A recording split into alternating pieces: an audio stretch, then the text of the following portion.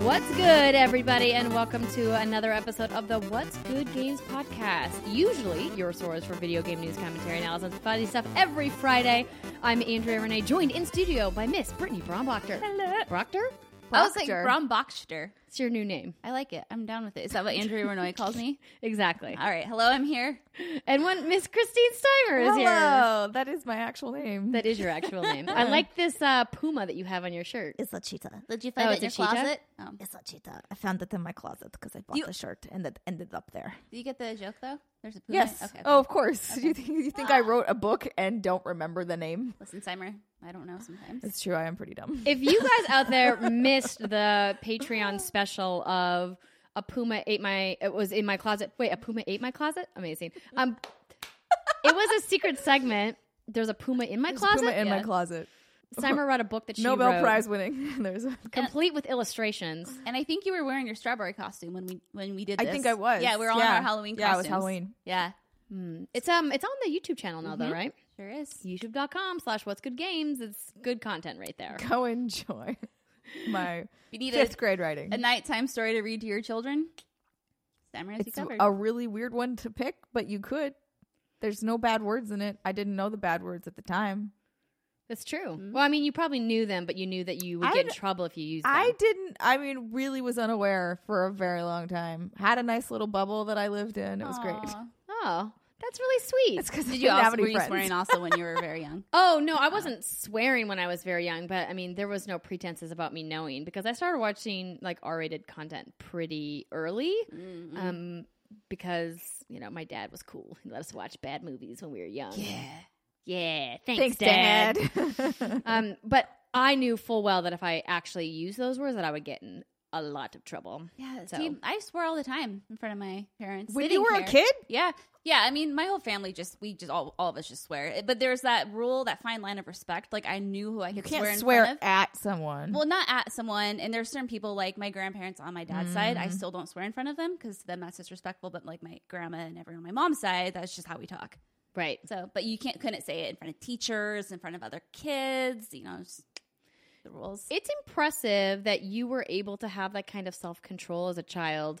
Obviously, I think parents all have different kinds of styles when it comes to swearing. Like my sister, for example, swears a lot in front of her kids because she's like, whatever, I swear. They're just words. But I think it's, you know, she kind of has the same philosophy we do. You don't swear at people, Right. but you can like just swear at things or at the universe, and it's fine. It's just another word. But I can't imagine have to trust that your kid's just going to not use it at school, right? I was just a little overachiever, a little brown noser, if you will. That's why we love you. Thanks. I mean, I do. I was a Brown brown noser. noser too. Yeah, it happens. Listen, shout out to all the brown nosers who were like, I'm trying to get ahead at a young age. You can hate on me if you want, but look at us now. Here we are. Look how great we're doing. That's right. Okay, so you may be wondering, what the heck is going on with this week's What episode? is this show? So, because the plan is that the week that this airs, Brittany and I are supposedly going to be out of town at the same time. We thought it'd be easiest if we just shot something in advance. And it's a topic that we've been wanting to do. We just didn't have time to do it earlier. But we thought we can't let the opportunity of the year turning 2020 pass us by without talking about our favorite games of the last decade. Now, I'm sure you guys have seen a ton of lists across many different sites kind of counting down their top 100, their top 20, their most influential, all kinds of people. But we want to talk about it because we love games as much as you guys do. And we would love to kind of chat about some of the games we thought were impactful to us over the last 10 years. Yeet. So these are our personal favorite games of the decade. Correct. Not critical. Yes. Yeah. Clarification. Because I did write down some what I thought would be critical games of the decade, but they weren't games I spent very much time with because it wasn't my fave. So we can maybe give them like honorable mentions at the end. But what we also thought would be interesting is that if we each have our personals, but that we will then have a group games of the decade, because let's be honest, there's going to be some overlap here for sure. Yeah. Got one neither of you are going to pick, but yeah. Oh, yeah? I bet you I have one neither you are going to pick. Yep. Same here, bitches. But we're going to have just like 3 individual ones, and then the rest Everything will all else, be the same. Yeah, probably. That's probably true. So I guess I wanted to pose to you ladies, do you want to start with group ones and then we can go to individuals? Sure. How does that sound? Cool. Sounds fan-friggin-tastic. Perfect. But before we do that, I want to let you know that this episode is brought to you by Honey. Online shopping is supposed to be easy, so why is it so hard to find coupon codes that actually work? Thanks to Honey, it doesn't have to be. You know exactly what I'm talking about. You have Googled promo code or coupon code for your favorite website at least once in your life and know that you're going to be stuck trying several codes only to find out that all of them don't work. But not with Honey, because Honey is the free online shopping tool that saves you money online. Honey automatically finds the best promo codes and then applies them to the items already in your cart, which makes online shopping finally feel as easy as it's supposed to be. So imagine you're shopping at one of your favorite sites. Maybe it's Target, Best Buy, Sephora, Macy's, eBay, Etsy, etc. When you check out, this little box drops down and all you have to do is click Apply Coupons. You wait a few seconds for it to scan through all the promo codes on the internet. There's probably a lot of them. And then boom, watch the prices drop.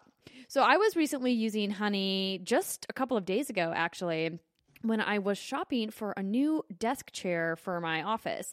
So I've been using my chair that's supposed to go with my makeup vanity because I had to take the chair that was in the office out to the studio once the studio was complete. So I've actually been without a proper office chair for quite some time. So of course I go to one of my favorite websites to shop furniture, Overstock.com, and I find the perfect chair after browsing for far too many hours. And I get to checkout and boom, Honey is right there and it says, are you ready to save some money and get some cash back? And I was like, yes, run all the coupon codes. And they ended up saving me $29.55 on this chair. I was like, holy moly, that's a lot of money. Just enough money for me to buy one more thing. But it was super easy. I have the Honey extension installed on my Chrome browser. So it literally did all of the work for me. I just had to click one button. Honey has found over 18 million members, over $2 billion in savings. Now, did you know that Honey supports over 30,000 stores online and they're adding more every day? Users love Honey, and that's why it has over 100,000 5-star reviews on the Google Chrome store. Not using Honey is literally passing up free money, you guys. Plus, it's free to use and installed in just 2 clicks. So here's what you've got to do. You can go to joinhoney.com/what'sgood and get Honey for free. That's right. It's not going to cost you a thing and it's going to save you money. Go to joinhoney.com/what'sgood. One more time, joinhoney, just like it sounds, joinhoney.com/what'sgood. By doing so, not only are you going to get Honey for free, but you're going to be supporting everything we do here at What's Good Games. Okay, so we decided to pick a top 3 that we collectively at What's Good Games believe are What's Good Games top 3 games of the decade. Now, we didn't rank them individually. It's just our 3 favorite games that all 3 of us really loved and really thought were impactful from the last 10 years. So, Steimer, you pick one from the list and talk about it first, and then Brittany will pick one, and then I'll do the last one. Cool. Well, may as well talk about the greatest game ever. Not really, but it's pretty damn good. Mass Effect 2. Yes, bells and whistles. Woo! Yeah, buddy. Yeah, so obviously the whole Mass Effect series in general is very near and dear to, I think, all of us here. But 2 was obviously, I mean, it was superior. A little bit of like the Goldilocks of like the 3, right? Where you're like, okay, well, this one's a little this and this one's a little of that. But 2 kind of hit a nice cadence and rhythm. But the one, I mean, like one thing about it that I always find funny is that it's like the whole Mass Effect 2 is the suicide mission of this thing.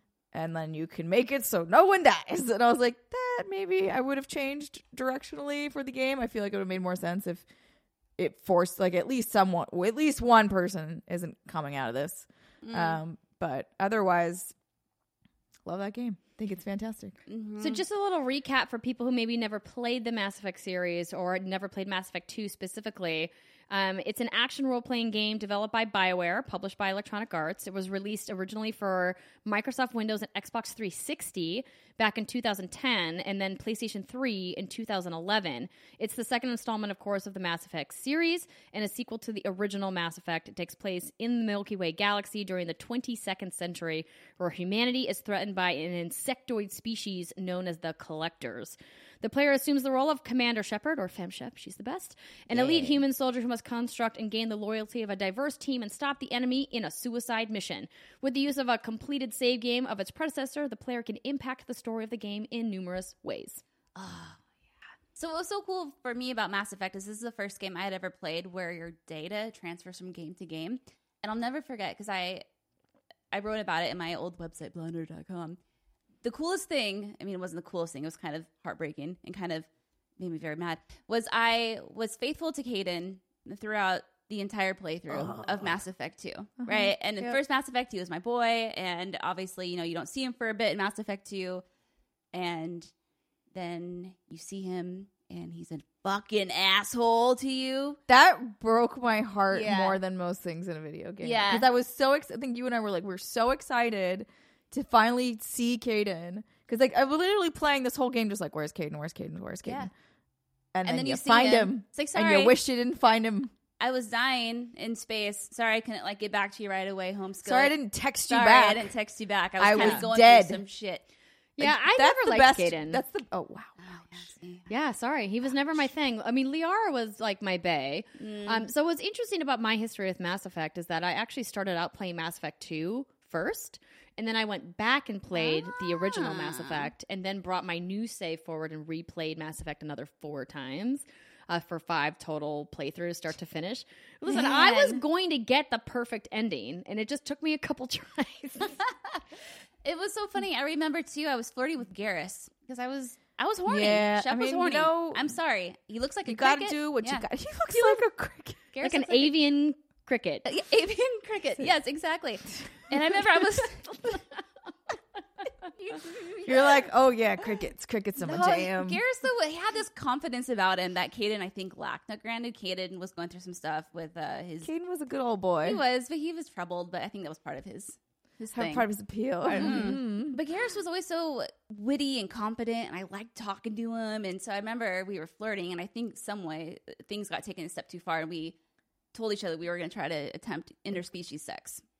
Which is dangerous with a And I was like, cool, that sounds good. Like, hey, I haven't had any in a while anyway. So I go back to to Shep's. Go ahead and probe me. I go back to Shep's quarters, and I look for Kaidan's photo, and it was face down because I had crossed that line with I mean, Garrus. but can you imagine though if you'd had his fucking face up there and watch it? You're like, watch Kaidan. Well, I was so Awkward. traumatized. I was like, oh no, I had spent the whole game being faithful to him, and now I've cheated on him in a sense. And that was, at the end of that game when you're I looking think at it's pretty safe photo. to say you're broken up. You're not cheating on him. Well, but but his photo was face down, and I Yes, was very sad. it's very much the direction of I'm moving on from this versus So I cheating. Is all I'm reloaded saying. my save. Yeah. Oh no, You can't cheat on for someone sure. who's really No, not for- interested in you're- being with You're you. right. That's a complicated That's fair. situation. So I had to reload a save and bow out with Mr. Garrus. But that was also one of those moments like, God, Mass Effect 2 was such a good game. It's such a little thing, but I still think about that. That was a complicated relationship. There's so There were a many lot, of yeah. those individual moments that really make Mass Effect such a masterpiece of a role playing game. I mean, I think it clearly had some flaws. There was a lot of the combat that felt a little clunky and the shooting that wasn't great. But I loved what they did with the biotic system and being able to kind of customize the kind of Commander Shepard that you wanted. But what I think where Mass Effect 2 really shined for me was the building of relationships with each of your individual team members as you went on the loyalty missions, getting to know about them, where they came from, and having those interactions, and just the diversity of experiences you can have based off the kinds of conversations you had with those teammates, I think is what really made Mass Effect so special. And I think when you were saying that, it there were so many little things that they added, which was really nice. So I love that you can recruit Samara or her daughter, Morinth, I believe her name was. In and Mass Effect 3? Yeah. Oh wait, shit, was that 3? No, that's 2. Is it 2? She's Suicide Mission girl. Oh, Samara. Yeah. Mhm. Yeah, You're right. I'm like, no, I'm pretty sure. Yeah, and then what I like is so she talks about the fact that she's basically a Black Widow, right? The daughter, not Samara. Samara is like the girl bringing her in, or her mom. But anyways, you can in the game attempt to romance Morinth and she'll kill you, and it's a game over. And I just think that's so Oh, wait, what? amazing. I didn't know about that. Yeah, Oh, that's funny. It's Yeah. just so. I'm like, yes, I love that you put that in the game. You were like, you know what, you can go for it if you want to, but you're gonna regret it. She's very honest with you. She says exactly what she is. Yep. I vividly remember making a specific save file right before that decision and then going back and like reloading. That was like in the glory days of when you could like totally like kind of like skirt some of these things. With different you'd be very, very clever with your save files. Now a lot of it is auto save, and you just get shit out of luck. Yeah, it's just like, oh no, now I made that decision and I have to live with it. Or you got start all over Man, again. I would love to do that trilogy over again. I've only played each game once. What? Oh really? I played Mass Effect 1 8 times. Yes. Then I played 2 like 3 or 4, but I only played 3 once because that game broke my fucking heart. Really? Yeah. But you couldn't see the silver lining of what was good about that game? No, I could, but it just made me not. I just didn't want to pick it up again. Yeah. Was it the fact that you were disappointed with the ending, or the fact that like they essentially killed Shepard in the end? It just felt over for me in a lot of different ways. Part of it was I wasn't super satisfied with the ending, even the retconned one. Part of it was that actually up until that point with the weird ending, I just felt like all of the ends were tied up the way that I would have wanted them to, and except for me getting to marry Kaden and ride off into the sunset. That's it. That was the one thing I wanted. And they had DLC and stuff that came out. I just couldn't bring myself to play it. I just was like, in a way, that whole game, the entire journey of it, not just the ending, like was me saying goodbye to Mass Effect. And obviously I played Andromeda, and I'll play other things as they come out. But for me, that was kind of putting the trilogy to rest. And now, does Shepard die in the end? I thought at the very end in the newer version. It depends which on ending which you get. ending you Okay, get. because that's the ending I got. Because I played it after the new... Like, I've always loved Mass Effect, but it was never my favorite. Dragon Age was more my thing. So I finished Mass Effect 3 after they redid the ending. And I got the scene where she takes, like, a breath. It's like, oh, baby. That's if you basically are like, go F yourselves, Reapers. I am not listening to the weird child. And then you basically see Shepard on the Rebel take a breath. But I'm like, then you do die immediately because like I think there's no one else around. And all the relays have been destroyed. Yeah, all the relays. and I don't know who's going to like, help you. Where do they go from here? Well, that's incredibly depressing. Yeah, you can still use faster than light speed, but you can't travel the way that you used to. Well, it's shitty. Yeah. But I hope that they eventually make a remaster of that. I would really love to see a complete remake, quite frankly, but I'll take a remaster. I would love a remake of the first. Yeah, the Because first like, one the needs first it. one definitely needs more. But I still do think story wise, not necessarily with the individual characters, but story arc wise, the first one is the strongest. Character wise, the second is the strongest. And then third, again, I do The think combat, I up think, is the until strongest in the third. the ending, I think they were doing a really nice job of like tying up everything that had come before it. But yeah, and just I don't know, just pretend like that didn't happen. That's all. No. Yeah. But we salute you, BioWare and Mass Effect 2, for being one of our top 3 games of the last decade. So, next up, Britt, which one are you going to go for? I want to talk about Boy Simulator. All right. Dance Simulator. God of War, obviously. I mean, we've talked about this game so many times on this show. I don't know what more we really need to say about it, but when I think of a video game masterpiece, I just think immediately of God of War. And for all the reasons that we've talked about before, I think obviously the narrative is just incredible. The acting, it's a beautiful game. Everything about it is just so compelling and good, especially... wolves. Oh, fuck the wolves. It's a fine game, or whatever you said it was. I said, I think I said it was fine. It's fine. I was like, it's a good game. Because I think all three of us were a little nervous beforehand because God of War had never really been any of our things. Yeah. Right. And the fact that it reeled us all in and we're all unanimously like game of the year, masterpiece, one of the most incredible games you can play. I think that just speaks volumes. Yeah, I think it was Absolutely. interesting what they did with this character that previously had meant nothing to any of us because Kratos is very one note, right? He's just mad. He likes to fuck things. He's just mad all of the time. And you're like, look, I get mad sometimes, but I'm not mad 100% of the time because that would be exhausting. Indeed. So to then take that character and be like, what if he wasn't angry all of the time? What if he was like what if he complex? What if he had more emotions? What if he cared about someone? I mean, obviously he cares about somebody and then they die and that's why he goes into super rage mode. But regardless, I just really thought it was beautiful what they did with that character, and they were like, "But what if?" Yes, exactly. So just as a refresher, even though you probably don't need it since this game is relatively recent, God of War is an action-adventure game developed by Santa Monica Studio and published by Sony Interactive Entertainment. It was released on April 20th, 2018 for the PlayStation 4. It is the 8th installment in the God of War series, the 8th chronologically, and the sequel to 2010's God of War 3. Unlike previous games, which were loosely based on Greek mythology, the installment is rooted in Norse mythology, with the majority of it set in ancient Norway in the realm of Midgard. For the first time in the series, there are two protagonists, Kratos, the former Greek god of war, who remains the only playable character, and his young son, Atreus. Following the death of Kratos' second wife and Atreus' mother, they journey to fulfill her request that her ashes be spread at the highest peak of the 9 realms. Kratos keeps his troubled past a secret from Atreus, who is unaware of his divine nature. Along their journey, they encounter monsters and other gods in the Norse world. Yeah. They did such a Corey Barlog. Shout out to Corey not Barlog. just Corey. No, and the everyone entire else, of team, course. yeah. But, you know.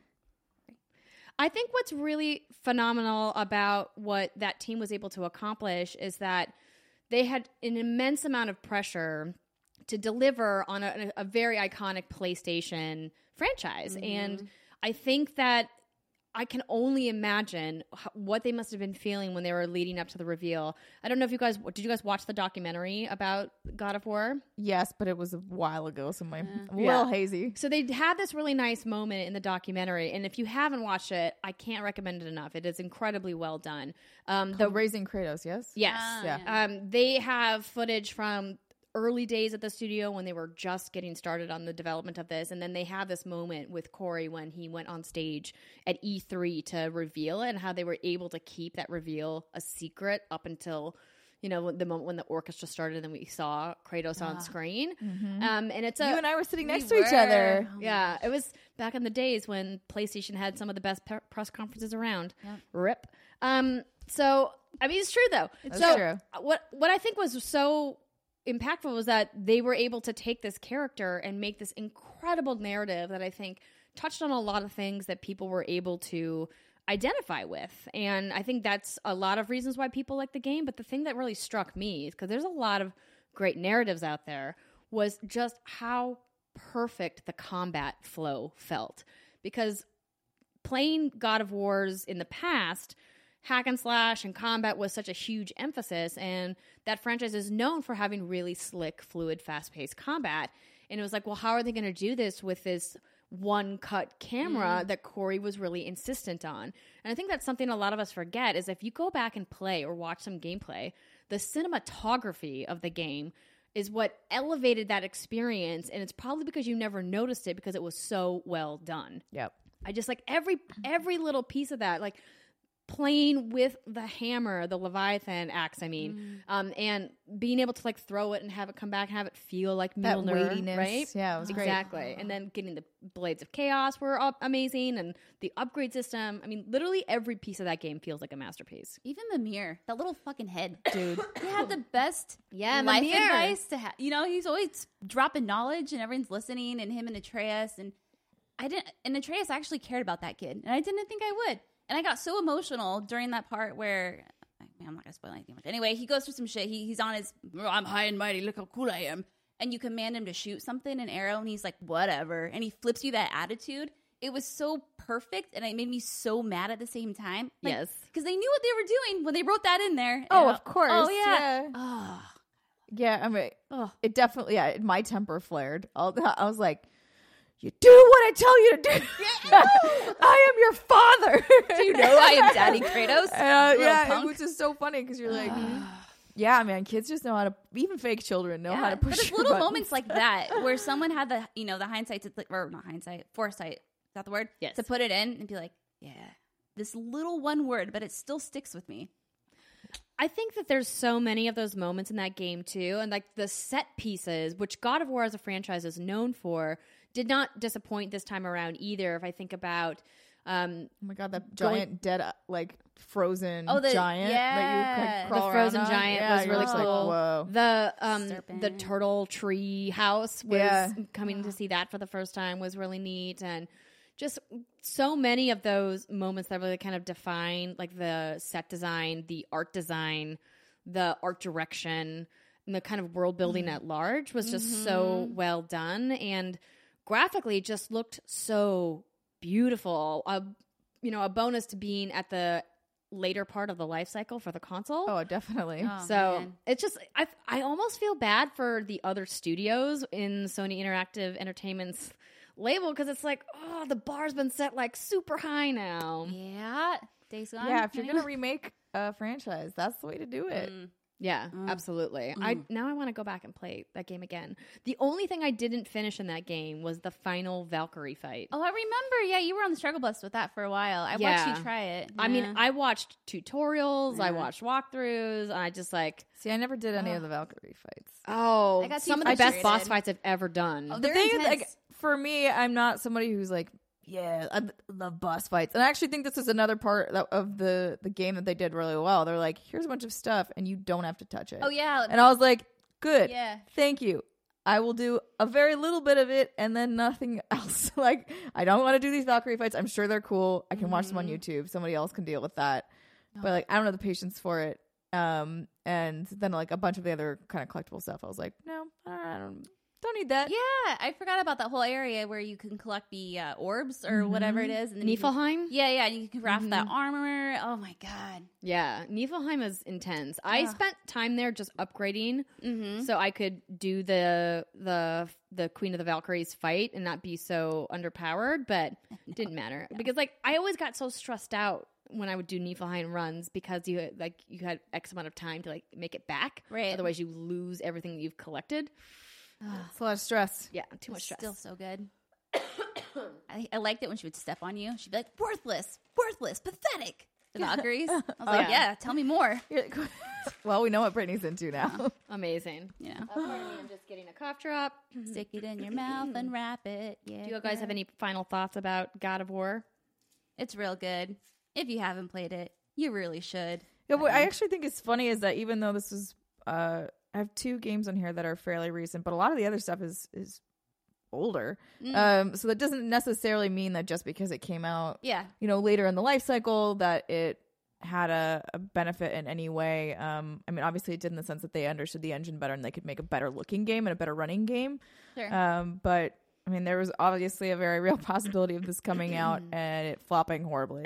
And flopping horribly, not necessarily in terms of sales, but in terms of the way it struck with both God of War fans and non-fans. And I think they managed to hit both. And I think that is super rare to be like, wow, we've actually been able to reach a whole new set of people just because of the way we have slightly altered not only the main character, but the world that we're in and taking a look at that. So... Yeah, that's actually a good point, too, because I remember everyone was nervous, prior God of War fans, that they were going to resonate with this Kratos, because all of a sudden, big, badass Kratos has a child that he cares about. And now he's, he has a child that he cares about, but But only he will calls him still- boy. boy. So, There was part of the game where I was like, I don't know if Kratos is this guy's father, because I don't know of any father who just calls his kid boy. Like, boy. Kratos has some things And I was like, he's never once called him by his name. I thought there was a point in the game where he does use his name. He at least. does at some point, yeah. But like when I was, Yeah. first getting into the Yeah. game, I was like, I'm really confused. Why does he only call him boy? to assert dominance. No, I know, but Right? I was just Male like, huh? thing. So He has a name. That's okay. if my dad was just like, girl, Oh, I know. I'd be like, excuse you? I wonder if Kratos I'm is a 5, Super but I'm Saiyan. not okay with this. Amazing. You're like, I'm actually a girl, but like, I'm still not cool, Dad. Like, I'm not just an object. I have a name. You named me. You dumb. You don't remember? Amazing. All right. So we're going to move on to our last game in our top 3 games of the decade for us collectively as a group. And that game is Horizon Zero Dawn. Ah. Yes. I'm so glad that Brittany is now on board the I train. know. Yes, me too. So let me just start by reading the little blurb about it. So Horizon Zero Dawn is an action role-playing game developed by Guerrilla Games and published by Sony Interactive Entertainment. It was released for the PlayStation 4 in early 2017. The plot follows Aloy, a hunter in a world overrun by machines, who sets out to uncover her past.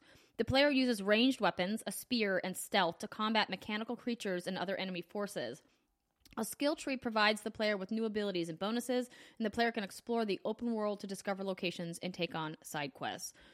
So I was instantly in love with this game when it came out, but I remember watching the reveal and thinking it looked really cool, but going, I don't know how I'm going to feel about that game. And I think what really drew me to the game was not only was Aloy a very strong protagonist. And she had red hair. Oh, she had red hair. That may have had something to do with it. But the way that they unfolded this narrative inside the world and really made it feel like you were progressing and uncovering more and more bits of the story. And like the way that they tied it up at the end, too, I was just like, when it all came together. I had so many questions at the beginning, and then by the end, I was so impressed by the writing that Guerrilla did. I was super prepared to not feel that way at the end of the game. Going into it, I had all these questions, same as you, and I was just here. The thought process I had was, this is a video game. It's not going to answer any of these. I'm going to have to headcanon this and figure it out myself because that is honestly like traditionally what I've found a lot of gaming stories to be. It's like, here we've laid out this world, but we don't really know why. It's just cool. cool. It's just kind of cool or whatever, and like, whoops, like, look over there, it's a monkey. I don't know. You just it goes to a weird place where you're sort of forced to forget about the questions you had because nobody wanted to answer them, right? Or just didn't. They were just, I don't know. Or they're like, well, we want to make a sequel, and therefore we need to leave some things open. And even though this obviously could have, more stories to tell with Aloy, they didn't do the thing where they're holding you hostage with it. Like, right. You get the answers you are searching for.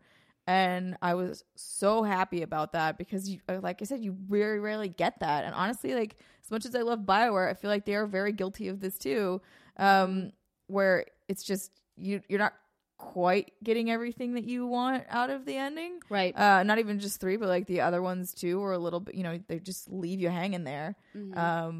And you're like, but excuse me, I have some. I want to know the questions. I have some questions. Could you answer, please? Thank you. Goodbye. Yeah, obviously everyone knows my history with Horizon Zero Dawn. Too Many Trees. I didn't play it for a very long time until just like a couple months ago, and I wasn't prepared, I guess, to be so sucked into this game the way I was, just because of my original history with it. I was like, I'll start it. We'll see how it goes, but.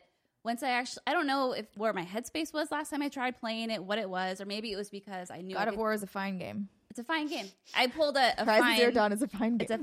It's a fine game.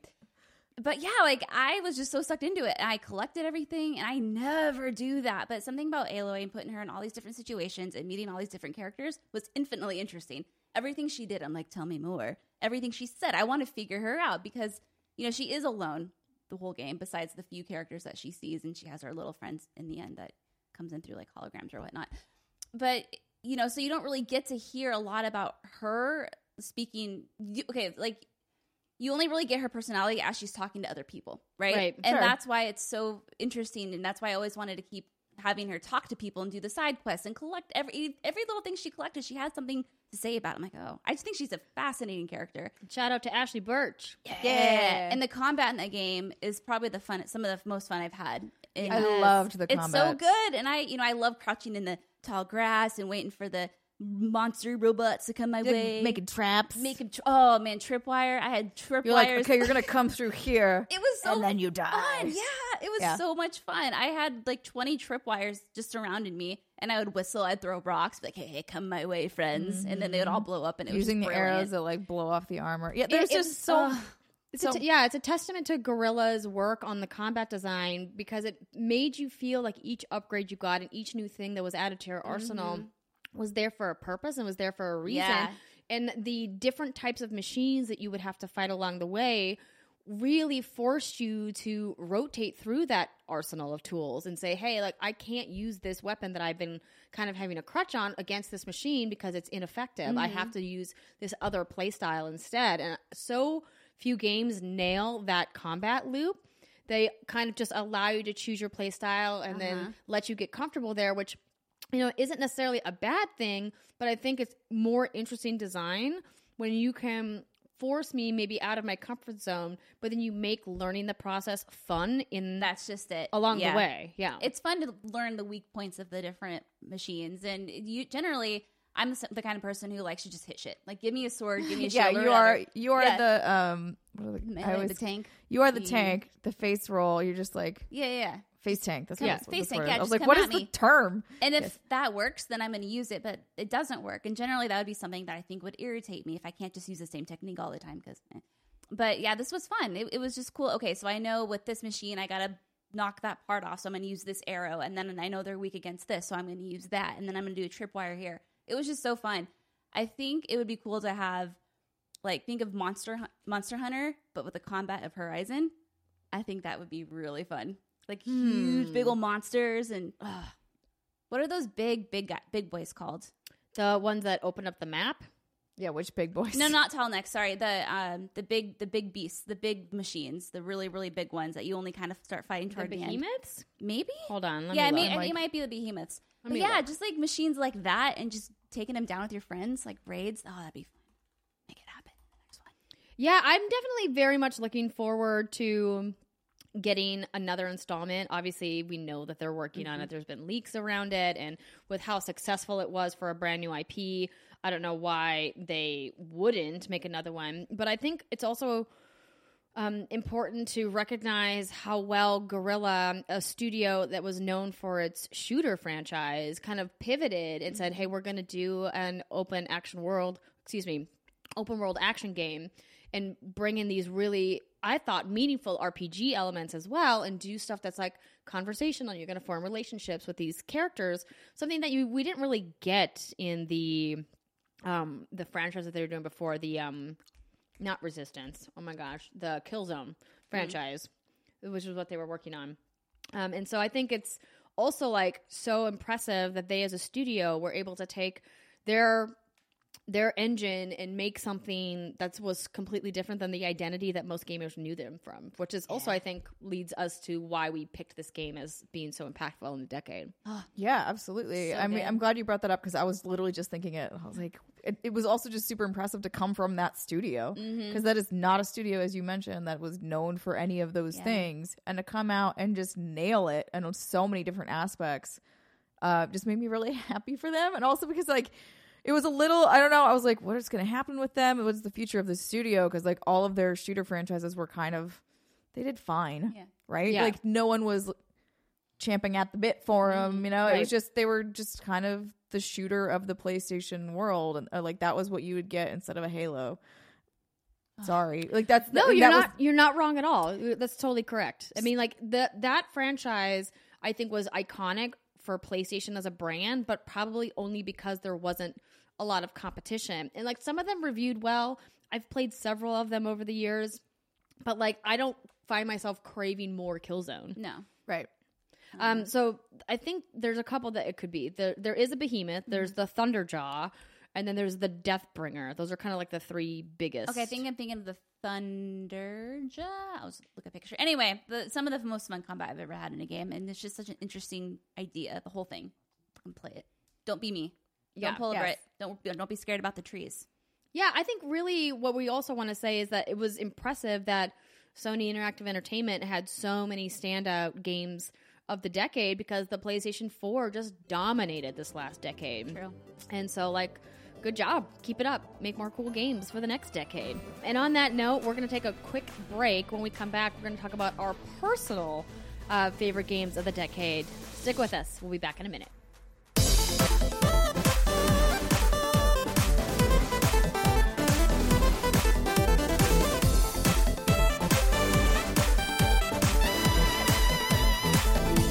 Welcome back, everybody. We are continuing our discussion here at What's Good Games on our favorite games of the decade. So we talked about our top 3 collective games of the decade, and now we're going to talk about some of our individual games of the decade. So I think what would be the most fun way for us to do this is us to each take one from our list, and we'll just go around in a circle. This sounds good. Semicircle. Cool? Okay. Okay. Steimer, you're up. So, the game that neither of you will pick, because you played it with me for a very short period of time. Guild Wars 2. Yeah. This was an MMO that came out. I can't believe that it came out in 2012. Like, it feels like yesterday. I can't believe it was that long ago. My life was so different. It's super weird to think about. But this game came out. I've always dabbled in MMOs.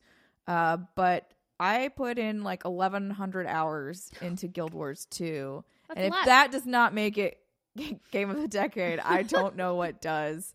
It absolutely hooked me in all of the right ways. The combat was super fun. So I was used to, That's playing like 45 full days of Guild Warsing.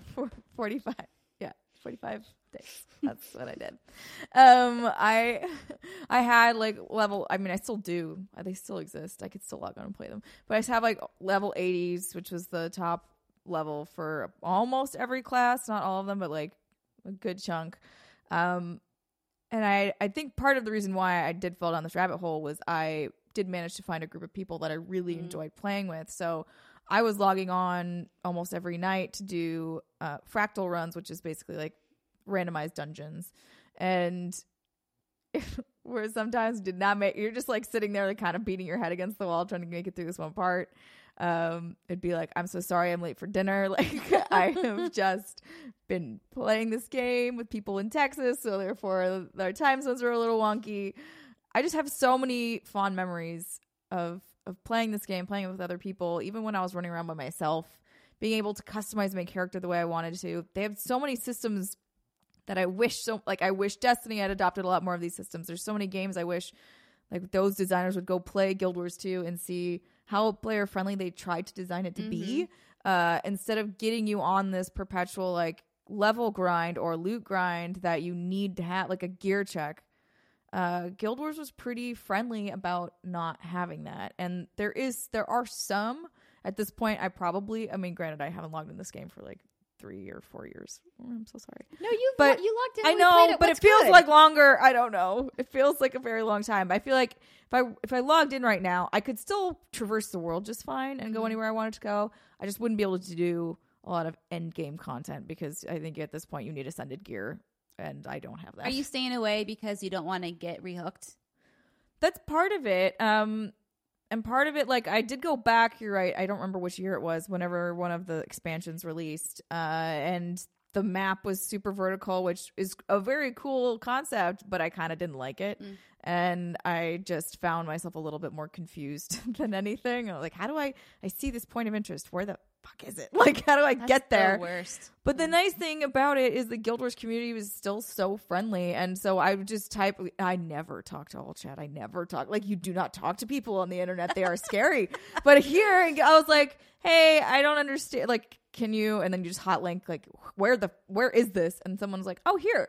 And like this character just comes out of nowhere and leads you to the place so that you can get it marked off on your map. And I was like, this is why I love this game. Yeah. Like, people are so into it. The combat is much more action oriented. You have to be dodging. You have to be doing combos so you can add stacks of might, because the stacks of might means that you do more damage.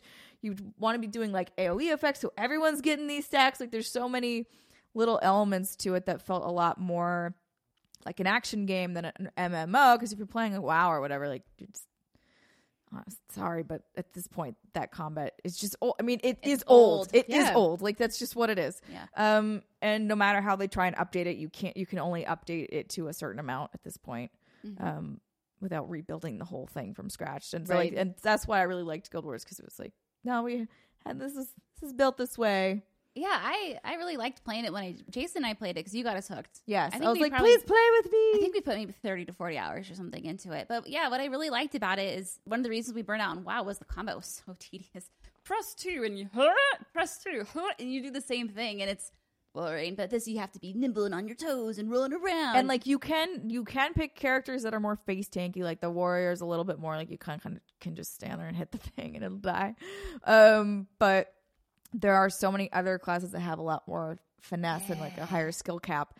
So I really liked playing around with the Mesmer class, which I also think is just super cool. It's basically a class designed around illusions, and all of the illusions are purple, and like when they shatter, they turn into purple butterflies. And it's so cool. Like there's the visuals of this game too are just so good.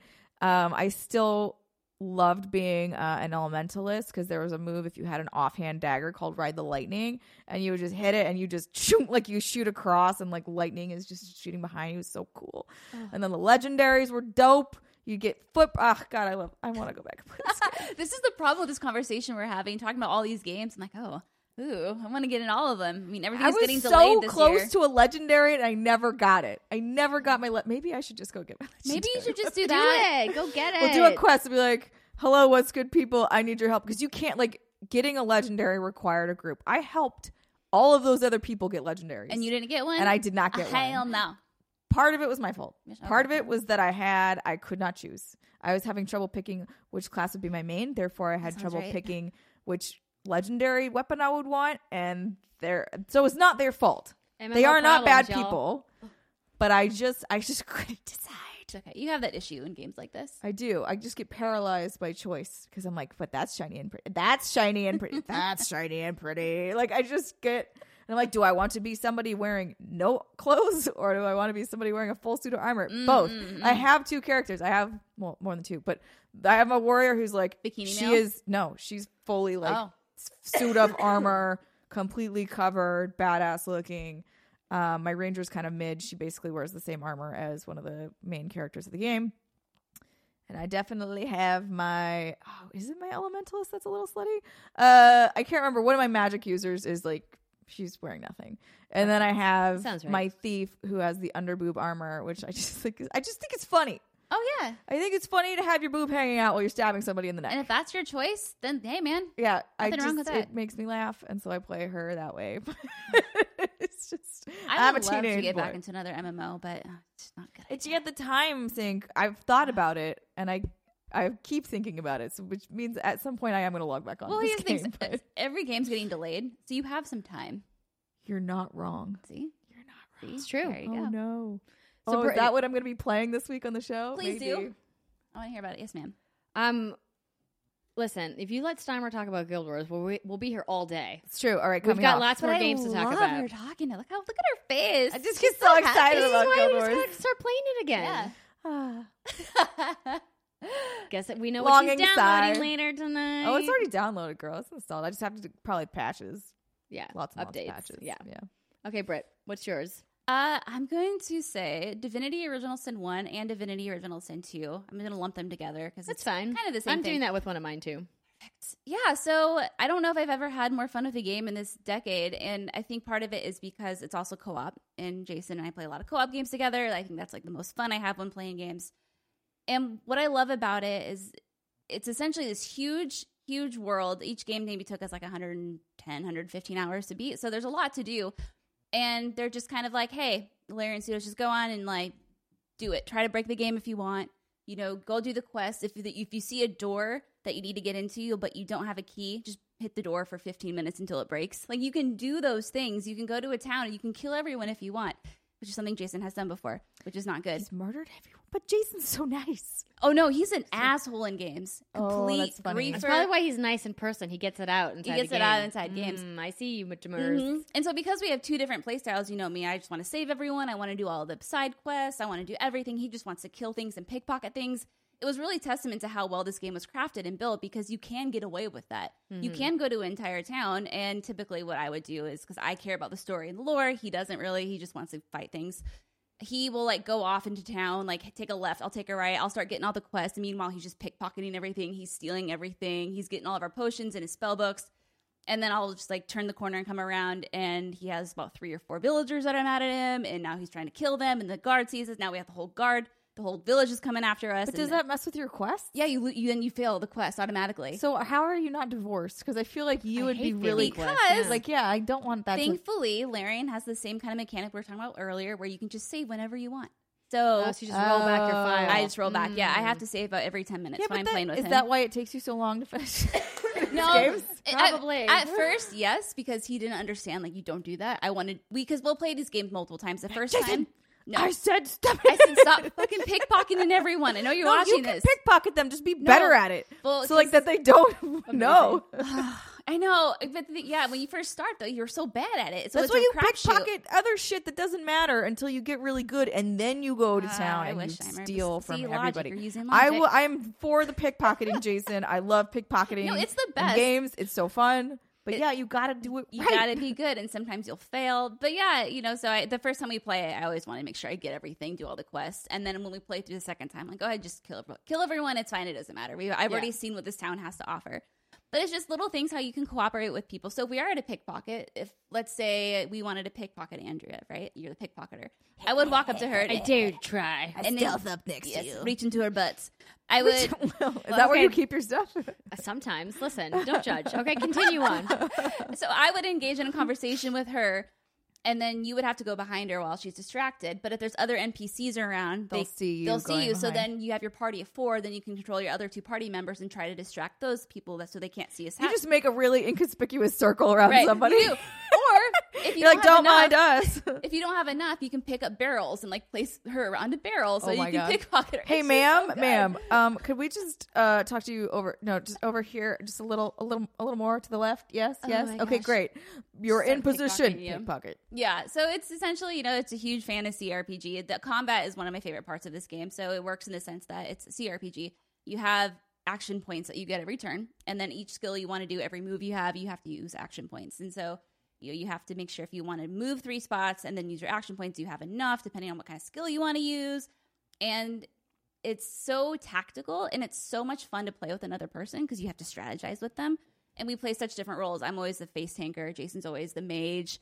And then he usually will play That's the good though, because otherwise, if you were both glass cannons, it'd be really hard. and he loves playing glass cannon, and so that also makes it interesting because then we have to make sure we You're tweak saving our his ass strategy. all the time. Yeah, because he's really strong, but he's a weak ass. he needs Yeah. to stay in the back and pew Someone pew. blows on him. Yeah, and he dies. exactly. Yeah, no, Yeah.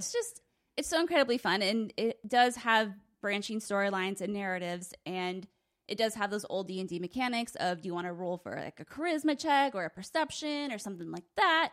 And then the choices you make do matter, and the dialogue choices you make matter, and it's just such an incredible game, and definitely I think the most fun I've had this past decade. That's awesome. Yeah. I mean, we know that you talk about Divinity quite a bit on the show, but no surprise that it makes your games of the decade for sure. So I'll do my combo right now, too. Coming as no surprise to anybody, Destiny 1 and Destiny 2 What? certainly make my top games of the decade. I vividly remember seeing Destiny for the first time at E3 and playing it and just instantly falling in love. I have been a fan of shooters and been a fan of first-person shooters for a while, but I hadn't really found a shooter franchise that I really connected with. I had, a relationship with Halo, but I kind of felt like I got a little... I don't want to say I got burnt by Halo because I thought Halo 4 was a very good game. But it just didn't resonate with me, and the whole story of Master Chief just never really connected with me.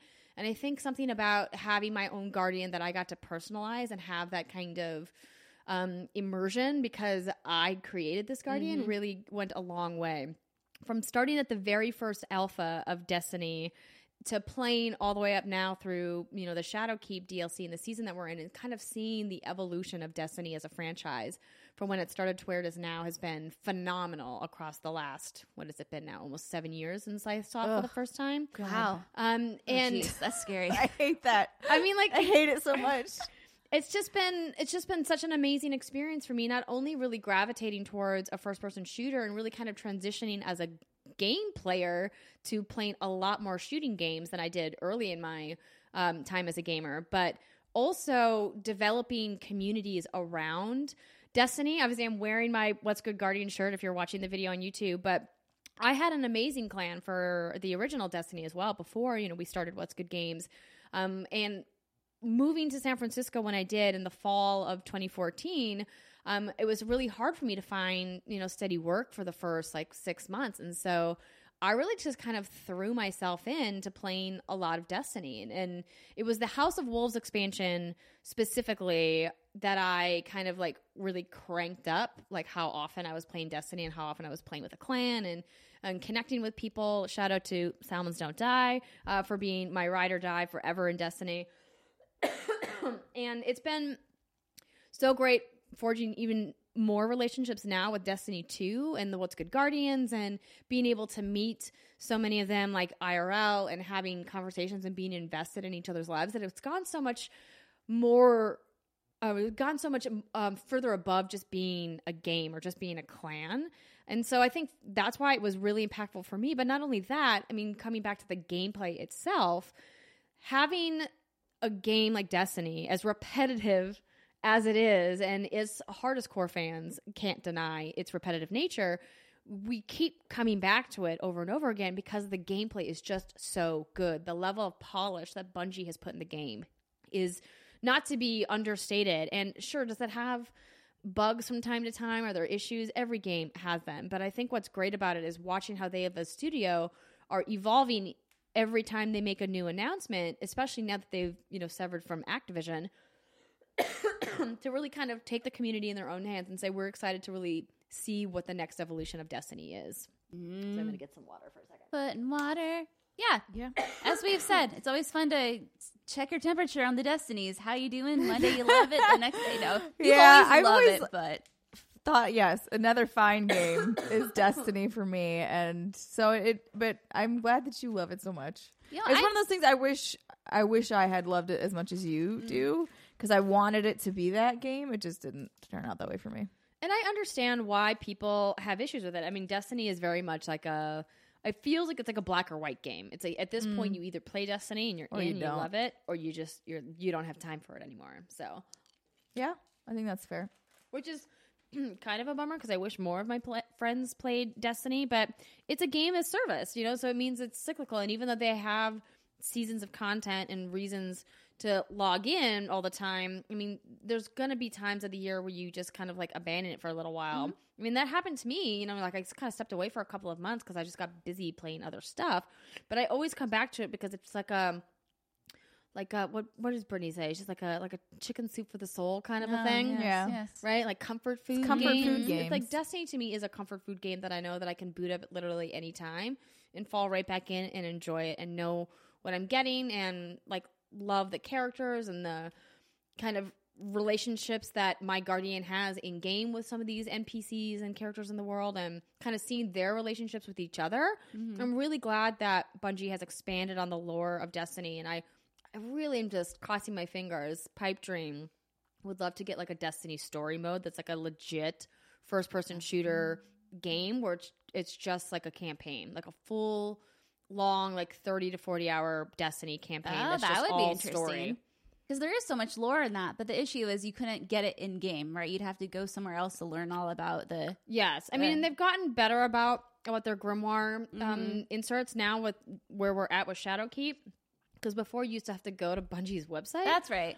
Which was like, what? Why? Go to Bungie.com to learn all about the game you're currently playing. Bungie.net. Oh yeah, sorry, it's .net. My bad. Don't go to Bungie.com. I don't know. I could go on and on. I love it, and it was a fantastic game, and I think it really, for me, defined the PS4 generation, having them have that marketing exclusivity with specific things with PlayStation from the beginning all the way up until very recently, where now obviously they're trying to do more with other parties and the stuff they're doing with Stadia and yada yada. But I mean, I just love it so much, and it's like one of my all-time favorite franchises now. I can't believe 7 years ago. I know that was the part that's tripping me out. Well, it's officially released, I believe, in the fall of 2014, but we saw it in 2013. When I was going through papers and I was like, oh, what is this? Oh, it's a thing from 2010. That wasn't that long ago. Wait, yes, it was. But I still think it's so weird to think it's not about. that long ago. Which I guess is not in the scheme of things, but to us. I mean, so September 9th, 2014, it was a cross-gen game. Remember, they had it for 360 and PS3. Like a lot of things were in those first couple of years, but yeah. Back in my day. I love you, Destiny. You can't really see it on camera because it's kind of being cut off, but I've got my little Destiny shelf up here with my Grimoire book and my Ghost and my Cade. Double Cades. Yeah. All right, Steimer, you're up. I think I'll pick one that both Brittany and I have chosen, which is The Witcher 3 Wild Hunt. That's a good face. Rivia. Yes, that was a great face Brittany just made. So obviously, CD Projekt Red made a couple Witchers before this one, hence the 3 in the title. But none were as good as this one. The first game was fine. I like the first two. First game was fine. I think the second game was really underrated. The second game was underrated. It just had a couple gameplay things where I was like, but why? But 3 was a masterpiece, right? So it's much more open world. You can run around and explore to your heart's content, but a lot of the side quests felt very fleshed out. Obviously, they had a lot of like just collectible kind of shit too, where you can wander around and just pick that stuff up. But anytime you really talked to a character in that game, you felt like you were getting a glimpse into how those people lived in that town and maybe some of the problems that they were having. And you could kind of play Geralt however you wanted. You could be more true to what, you know, what you're supposed to be, and that you're very indifferent to all of it. Or you can play him as more of a good guy, or you can play him as kind of a dick. Oh, yeah. So I liked that they gave you a little flexibility, but also not so much flexibility where it would have felt It would have really broken him off. as a character. Yeah, right? exactly. And then I just think the whole story arc in general was really well done, and like it had a lot of great moments where like I think I cried at one point. Like I was, you know, there was just. It was an emotional roller coaster that they took us on, and I was very pleased with the way it turned out. And I do think some people were saying that like maybe you felt like you could get a little lost in the world of it, but I actually felt like they did a good job keeping me interested in the main narrative while also interesting me in these side things. But I never felt fully lost in what was going on the main quest, and I was never like, what was I doing? Like, there are definitely some other RPGs I played over the years where you just completely forget. Like, what am I doing again? What am I doing? Why am I Yeah. here? What is my purpose? But I always felt like I knew that, even if I was, you know, betting some horse in a house somewhere. Yes. Like, you know, just kind of playing what I want. Yeah, it was interesting. I remember it kind of like with Kratos, but not to such a great extent. Geralt's old man Geralt, right? And like, especially compared to the first two, where he's this young stud muffin, you know, getting cards of all the women he's banging, and he's kind of like, woo. In this game, you know, he has more responsibilities. He has Ciri. Yennefer's back in the picture. You got oh my Triss, God, Yennefer. you know, and seeing how he dealt with all of that, it's like, okay, he's softened up a little bit, which I think is natural to come with age and experience. He's not this crazy wild, I'm a young man anymore. Ooh. I hope he never sounded like that. That would be amazing. That'd be weird. I'm like, that'd be weird. That'd be amazing. Hilarious. But they did a really good job at evolving him, and I just love Geralt. He's just such a fun character. I was super, super stoked that they find, like, because the third game is the only game Yennefer's in. She does not appear in the other two.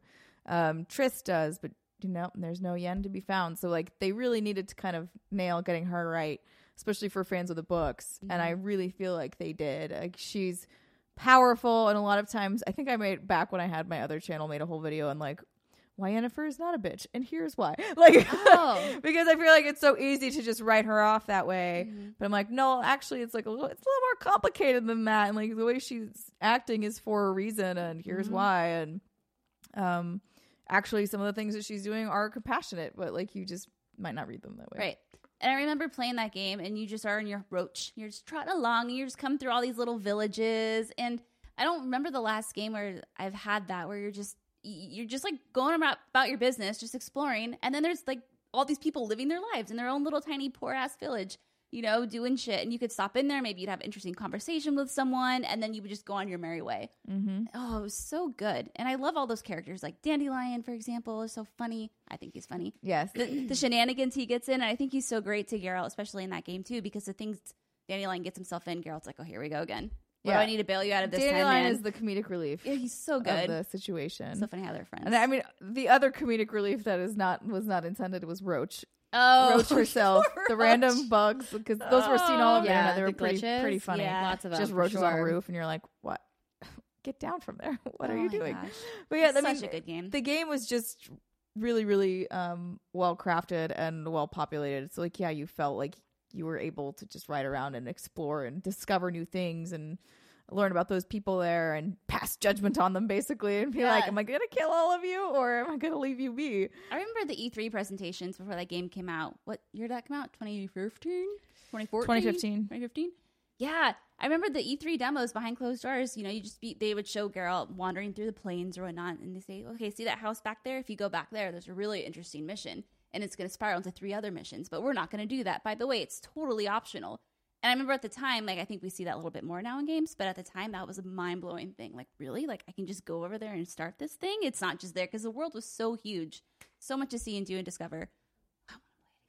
Yeah, and I think again, it's a testament to the studio, right? I remember like thinking how radical some of the philosophies CD Projekt Red had in relationship not only to the way that they make their games, but also in how they publish and sell their games. Because right in the middle of the decade is kind of where it started to this whole idea of people getting very kind of like turned up about microtransactions and the segmentation of games and DLCs and having it feel like you were not getting the value for your game purchase as you had previously. The Witcher 3 kind of came in as a breath of fresh air to say, hey, we believe in our vision for this game. We put our heart and soul into making this gigantic world with all of these quests, and we're going to put it in the game. And then when they did add DLC, it was a giant offering, right? So, I mean, it was just a lot for your money. Yes, it was. You go ahead and you take care of the coughing while I mention how. Okay. One of the things I really liked about it was the way you as Geralt getting to build those relationships the way you wanted with.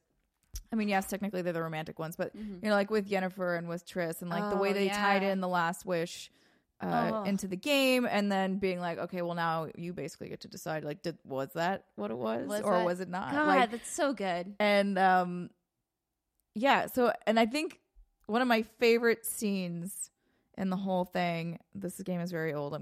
Whatever. There's a battle of Kaer Morhen, and when there's like basically people are attacking the fortress, and Yennefer basically just like force fields the whole thing. So badass. And I was like, this is so cool. She's so strong and beautiful, and I love her. Pretty. She smells like a gooseberry. Oh my god! There was a moment. I think it was also that when. Okay, I'm going to spoil someone who dies during that fight. What's his name? Vesemir. So Vesemir. Papa Vesemir. Oh my god! And he was in the first game, right? And it's like you kind of like grow attached. He's basically like your mentor. Yeah. I was going to say father figure. I mean, he kind of is a father figure, I think too. So. I think the respect is there, for sure, between Geralt and him. Rip. So after that scene happens, Ciri and Geralt want to get revenge, right? They want to get who was ever responsible for that. And there was a scene where, they're just on their way. They're in a boat, and they're just, like, crossing some river to get somewhere. I'm not sure where they're going.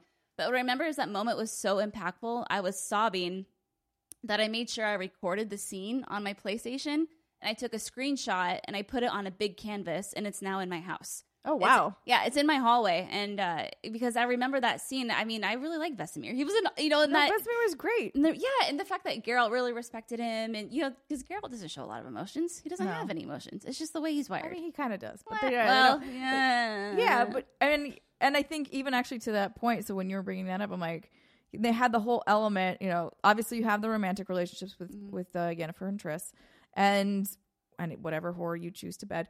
Yes. But the main relationship you are building and working on is with Ciri. And I think that was really fun to see Geralt be kind of like a dad. Maybe we just like seeing dads. I don't know, because I was just like, wait, it was Kratos. Yeah. And now the same thing with Geralt, where you're like, oh, he's a big griff dude, but he has a heart of gold or whatever. And it was fun to see how that game was it was much different in the sense, from the from the Kratos game, from God of War. Brain is a little on the fritz today, but that's okay.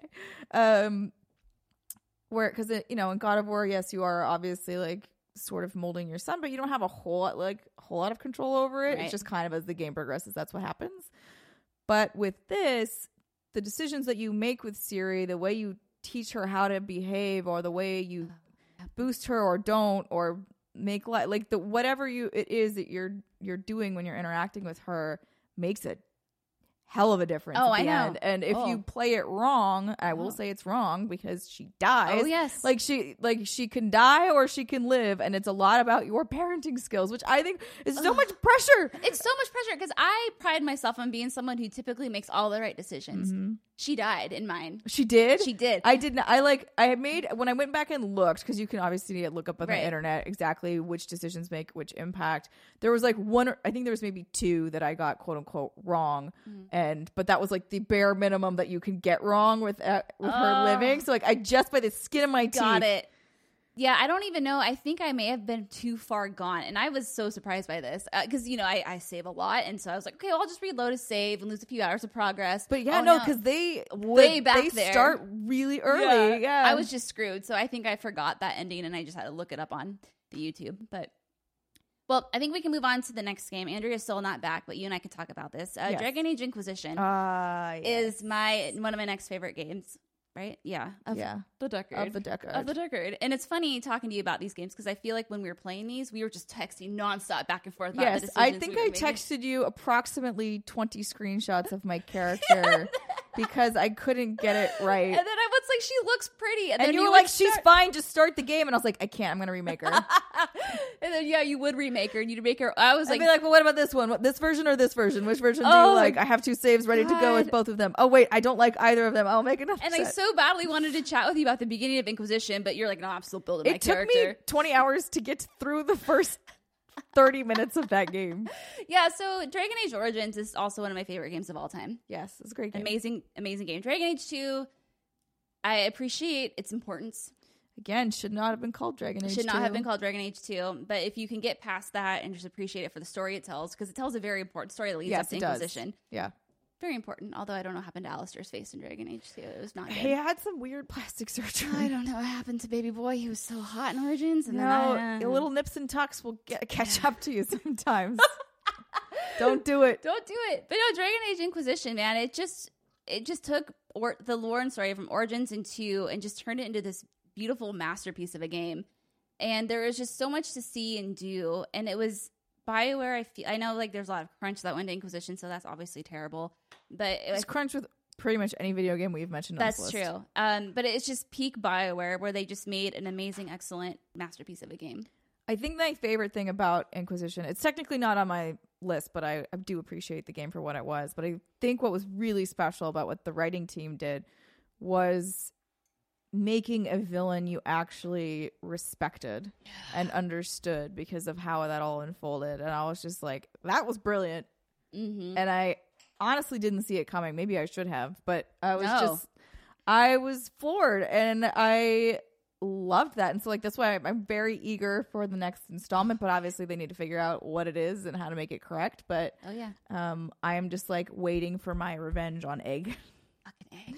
Fucking Egg. Fucking Egg. I want somebody like who has no idea what we're talking about when we say that Oh, yeah, because to write into the show and be like, what's this thing about eggs? You don't like eggs? They're full of protein. I played through a lot of Inquisition, and sorry I had to step off. I had to go get my inhaler. I was having a little asthma attack. I still don't understand, and I played through that whole game. Don't understand what. Like the whole egg thing. His Obviously, he's got a bald his head. head but, looks like an egg. Yeah, that's just that's it? literally we're it. just being assholes because he's such a. It's just a. It's yeah, a no, jab. I It's hated a- him as a character. Yeah, Yeah. it's basically just a derogatory name because he's an asshole. He is. Yeah. And everyone's like, "Right, your hair looks like an egg." I Yeah. call you Egg. I just think about all the options you had to do in that game. Skyhold was so cool. You had all your characters. You had this huge fortress, making your decisions in the war room, how you're going to deal with certain, little instances that Cullen. popped up. Right. The romance scene with Cullen was just like, Oh my god, so good. gotta climb that ladder naked though. So to go I have big. to be like, hold Okay, on, I'll meet you there in a minute. Oh, nice view. Do. Yeah, and I Who goes first? These are the deepest questions of our time, ladies Yes. and gentlemen. I'm wondering Anyways. who would go first. I'm the girl, probably. Probably, yeah. I would. That was probably the better view. Yeah. Anyway, Inquisition. Yeah, the characters were so well done and written, and even in the DLC, when you got to marry Owen, do you remember that? Only think about it every day. I know it's kind of amazing. I mean, like, he's always her number one husbando whenever we have to know. talk Yes. about husbandos. Yeah. Like Cullen is the best. I think Colin's my number one, or Alistair, one or the other. Anyway, yeah. So Inquisition, just like think peak BioWare, like they made such an incredible game. So I said it again about masterpiece and just the exploration. Even those maps were so big. You remember when everyone's like, "Oh, it's like Skyrim" back in the day? That was the example. But I loved it. I never got bored of it. It was just fun to explore. You never knew what you were going to find or come across. You can tell everything had been handcrafted. And like, what if the character goes this way? What are they going to find? And there was a story to be told anywhere you went. And Yeah, I don't actually wanna really play I again. liked that they actually didn't do it Skyrim style, like that it wasn't fully Different areas, open world, yeah. and that you could be like, nah, I'm just gonna load over here, load over here. I Yeah. actually feel like, again, maybe I'm just old now, but that's sort of the style that I prefer for quote unquote open world games. Like, I don't want an open world game. What I want is for you to make me some maps that are open world. More like an instanced game. yeah, Yeah. just make me some nice maps that are populated well. That's what I want. Oh, an Iron Bowl and Dorian. They had a lot of really great character arcs. Oh, in yeah. Inquisition, and even like Blackwall and like Oh yeah, Dorian. And, like, they're just so Blackwall. many characters that had a very so different point mad. of view. And I loved the way they tied some of that to the DLC, and that some of the decisions that you made before, whereas I considered to be the quote unquote correct thing, totally bit me in the ass later. And I was like, oh, what? And then I was like, you know what? Okay, I kind of get it. But oh my God, like, it's interesting. You are sort of teaching these other people like what you value, and then therefore they value it and they act in turn. And I was like, damn. Maybe I am a heartless person. I don't know. Because some of the things that I did, I was like, this is for the greater good. And then later I was like, oh yeah, you are just doing to me what I did to you. Whoops. And that was maybe not the best. And something else I loved about it was I feel like if you started Inquisition, this could be seen as a positive or negative, but you didn't know much about Dragon Age Origins or 2 or the lore, you probably would get a little lost. It gets real confusing. Like Oh yes. there you go, right? Yeah. Yeah, it goes hard into the lore vocabulary pretty quick. It does, and there's a whole bunch of, I mean, back in the day, I used to spend hours just like on the Dragon Age Wikipedia and just learning about the history. I have all the History of Thedas books, and I read them, and so I appreciated that because I felt like, they're not, because it's such a fascinating world that I think it would have been a disappointment if they had just kind of baby mode, like the lore aspect of it, because it would have felt kind of like you're skimming it. And I feel like with this way the story went, you couldn't really do that, and it wouldn't have had the impact at the end. Like, what's the Dreadwolf? Well, if you don't know that, then you probably don't give a rat's ass as to what's happening right now. Yeah. But so yeah, I can see it as a good as bad or a bad thing. For you, probably wasn't the best. I mean, I did feel lost quite a bit of the time. I mean, they did a good job of world building, but there was a lot of those legacy relationships that I didn't have an understanding of, and that they didn't really do a good job of setting up. Right. And like, there could have been tricks for that, but I know that every game dev feels obligated to say, oh, if you've never played this series, don't worry, you'll be able to get right into it. But like, that's just not the case every time. And it's okay. It's okay for you to just be honest and say it would be helpful if you at least like Watch the YouTube video. Watch the video Oh, or yeah. read some cliff notes or check out the wiki or something to be like, we wanted to build upon a foundation of people who have seen these characters through since we started the franchise. And I think that that's admirable. I think that it also rewards fans who have been with the franchise to say we want to just like keep building and not have to feel like we have to make this game for everyone. Yeah. But it's generally not the accepted It's not the practice. way to market your game, Well, according to Marketing Bros. Right. Well, But- it restricts sales ultimately, right? And Yeah. when you restrict sales, like, it hurts the dev teams, and then ultimately it hurts the properties because they won't get made again.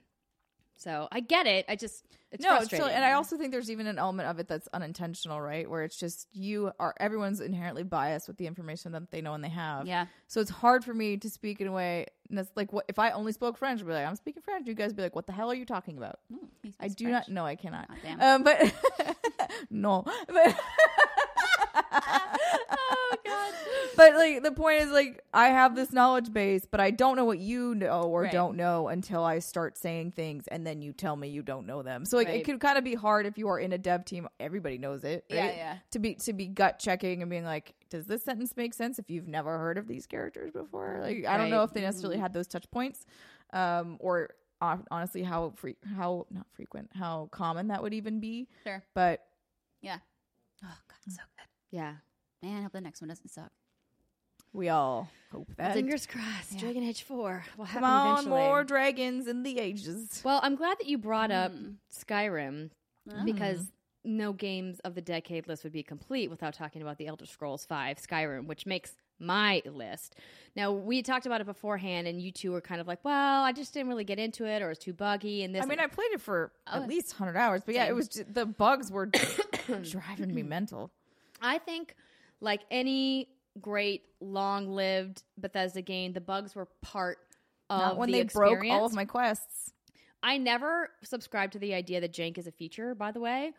I think that they absolutely like need to fix them. But I think what was interesting and great about Skyrim, just talking about it from a bug standpoint, is that it reminded you just how big that world was and how amazing what Bethesda Game Studios effort was to make a world where you could literally walk from one end to the other. And then it's just, you get to explore all this amazing landscape and how diverse each of the different sections of Skyrim are. So this was my first time playing the Elder Scrolls series, and I remember going to E3 and seeing this behind closed doors demo, and Todd Howard gave the presentation. And at that time, I did not know who Todd Howard was. I was just like, oh, yeah, he works on the game, obviously. Did not realize he was like the Todd Howard. Todd. And it was so fascinating to me watching this like 45-minute presentation about everything that they were changing and upgrading and doing differently for the Elder Scrolls V. And then when it finally came time to play the game, I was kind of blown away by how quickly I got sucked into that world, because I didn't think that I would, because normally I'm not like a big open world RPG fan. So it just wasn't my thing. There's just too much choice and it was overwhelming. But something about Skyrim really hooked me, and I played hundreds and hundreds of hours of this game. And I think it's also worth recognizing that this game spawned an incredible wave of content creation on YouTube. So this was right when I was working at Machinima, one of the top multi-channel networks back when multi-channel networks were a thing. And we had so many creators that were making Machinimas inside Skyrim, using the engine, using mods, all kinds of really fun stuff. The modding scene of that game was super fun to watch. Yeah. Oh my God. Thomas the Tank Engine. It's so good. And I think that people make things like that in games because they love it and they want to keep spending time in the game, and they, want to find ways to stay engaged even if they've completed everything. It was one of the few games that I had to remind myself to go back and do the main quest line, because it's so easy to get sidetracked just doing, guild quest lines or uncovering a new town or just like walking through the wilderness and seeing what you can find. And I think that there's so few RPGs that kind of nail that sense of exploration and kind of reward you for it. Because there's been other RPGs, that have come and gone that I've enjoyed, but it never quite feels like Elder Scrolls. And it's forever something that people compare other RPGs against for a reason. And I just loved this game, and I spent so much time with it. And it was the game that didn't die. We kept making jokes about it. Even Bethesda made a joke about it, and they made it on Alexa because they were getting so much internet memes about like what's the next platform that Skyrim's going to be released on. And so they were like, let's just lean in. I played it on Alexa for a while. That was a fun night. You did? Yeah. I poured myself a glass of whiskey, and she was like, okay, you're doing this. You come across two paths. Where do you go? What do you want to do? You'd have a fight, and you have to tell her like what action you wanted to take. Yeah, that was fun. When you were talking about Skyrim, my brain immediately pulls up a few memories. One is a bug that was funny, and it basically, after you kill the first dragon in the town, you leave the town and you come back, and the skeleton randomly just falls out of the sky. I screamed because I didn't know what was. It's just like all of a sudden there was a dragon falling from the sky, but it was just the bones. And it just startled me. And then the other thing that I love about it, and this is not the only game that's done this, but the lines are repeat in my head. So I played like a stealthy character, archer. So I remember like picking off people, and you'd be like, okay, I kill, for your two guards, I kill you. And then you walking up and being like, what was that? Then being like, I guess it was the wind or whatever. And you leave, you're like, your friend is dead and you just saw their body. So what are you talking about? It's the wind. It's not the wind.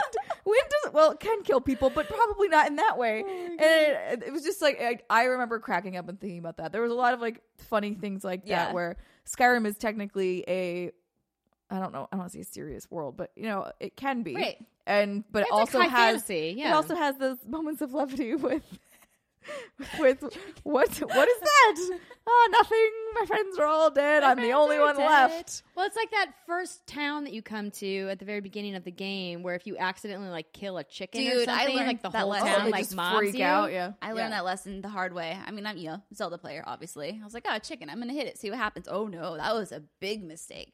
I love Skyrim. It was definitely. I was very addicted to it for a while. It was a thing when I was still working full time for somewhere else, and I would come home and I'd have to get up at like 4 a.m. to drive down to work that next day, but I'd play until 12, just thinking, wishing I could just play Skyrim. Like, it was all I was thinking about. But I think my problem was I just never got past this first or second dragon, or maybe the first one. I don't remember. I know I got the shout, Boost Rudolph.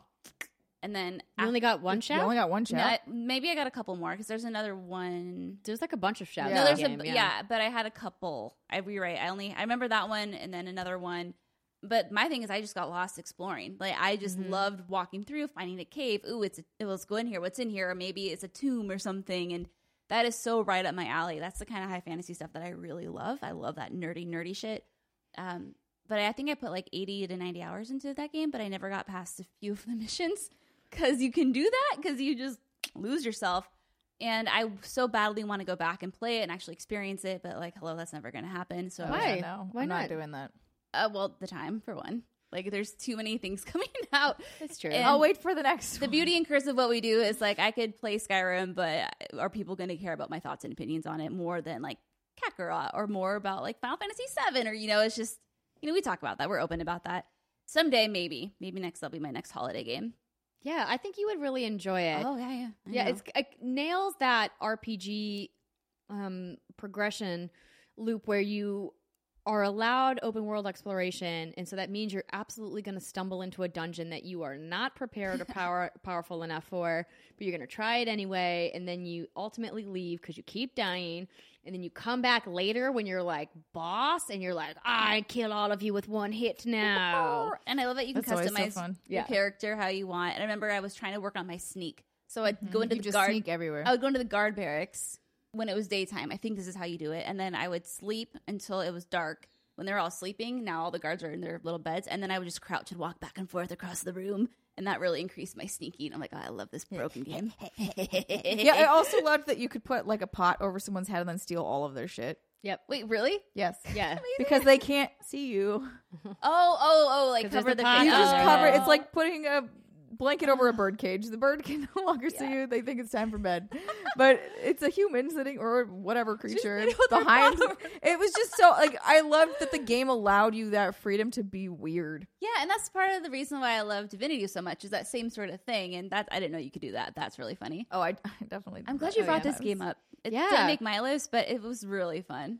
For me, like it's one of the most definitive games of the last decade Sure. for how prolific it was, being cross-generational, all the different ports that's gotten over the last couple of years, and just kind of seeing the work that Bethesda did on it, and really more so how so many other games are compared mechanic-wise against Skyrim and against the Elder Scrolls franchise, and everything that they've kind of created or innovated in the open world RPG landscape with that franchise. And I think it's just, no list would be complete without it. So, okay. We each have, I believe, 3 left. So we'll take one more very quick break. And when we come back, we're going to round out our top 5 games of the decade.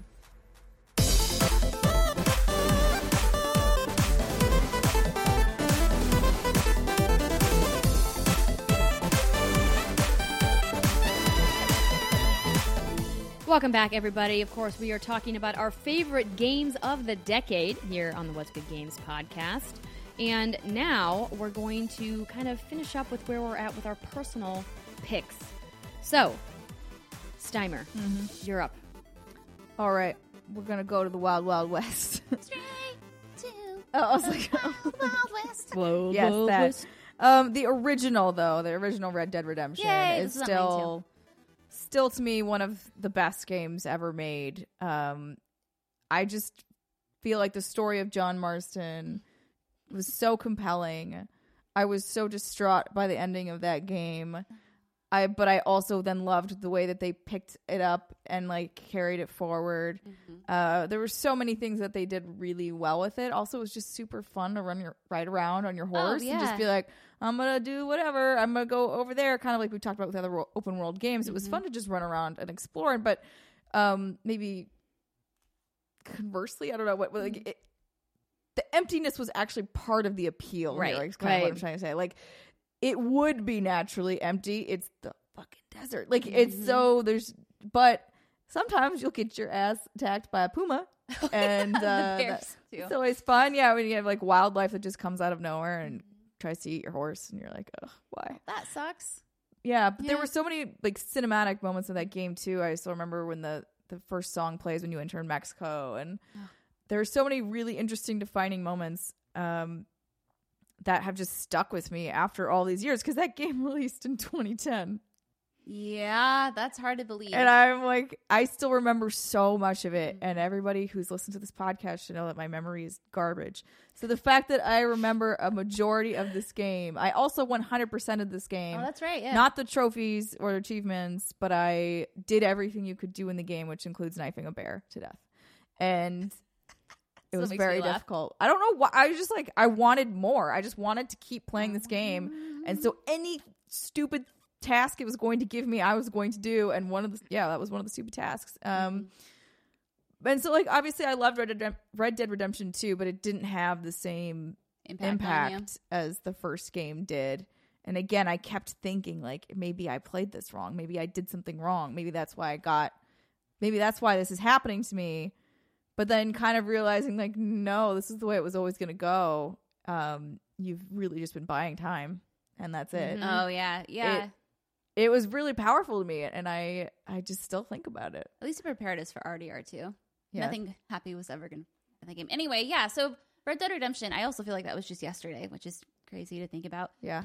I was 21. Wow. Little baby. Little baby. I had just moved back in with my parents because I was doing that crazy 3-hour commute every day. And I was like, no more. I'm moving closer to work. And my parents were right there. So I stayed with them for a few months. And it was at that time I was playing Red Dead Redemption. And that was the first game I'd ever played that had that Western setting to it. And I never had played one before, obviously. So I was so surprised with how much I loved it. Like, I love games now in Western settings. Granted, the only other one I've played besides RDR 1 and 2, I think, is West of Loathing, which does not count, but it kind of does. That's a really cute game. I played that for a bit. But I also just love the world, and it was just so beautiful. I remember for the time, it was just a gorgeous, gorgeous game. And I remember you could just gallop through the emptiness and look up and see like a hawk circling above your head, and you could shoot it if you wanted to. But you know, we're good. Yeah, and back then, again, like for me, that was kind of a new concept with these big open world games where you can just kind of do whatever you want and take your sweet baby time.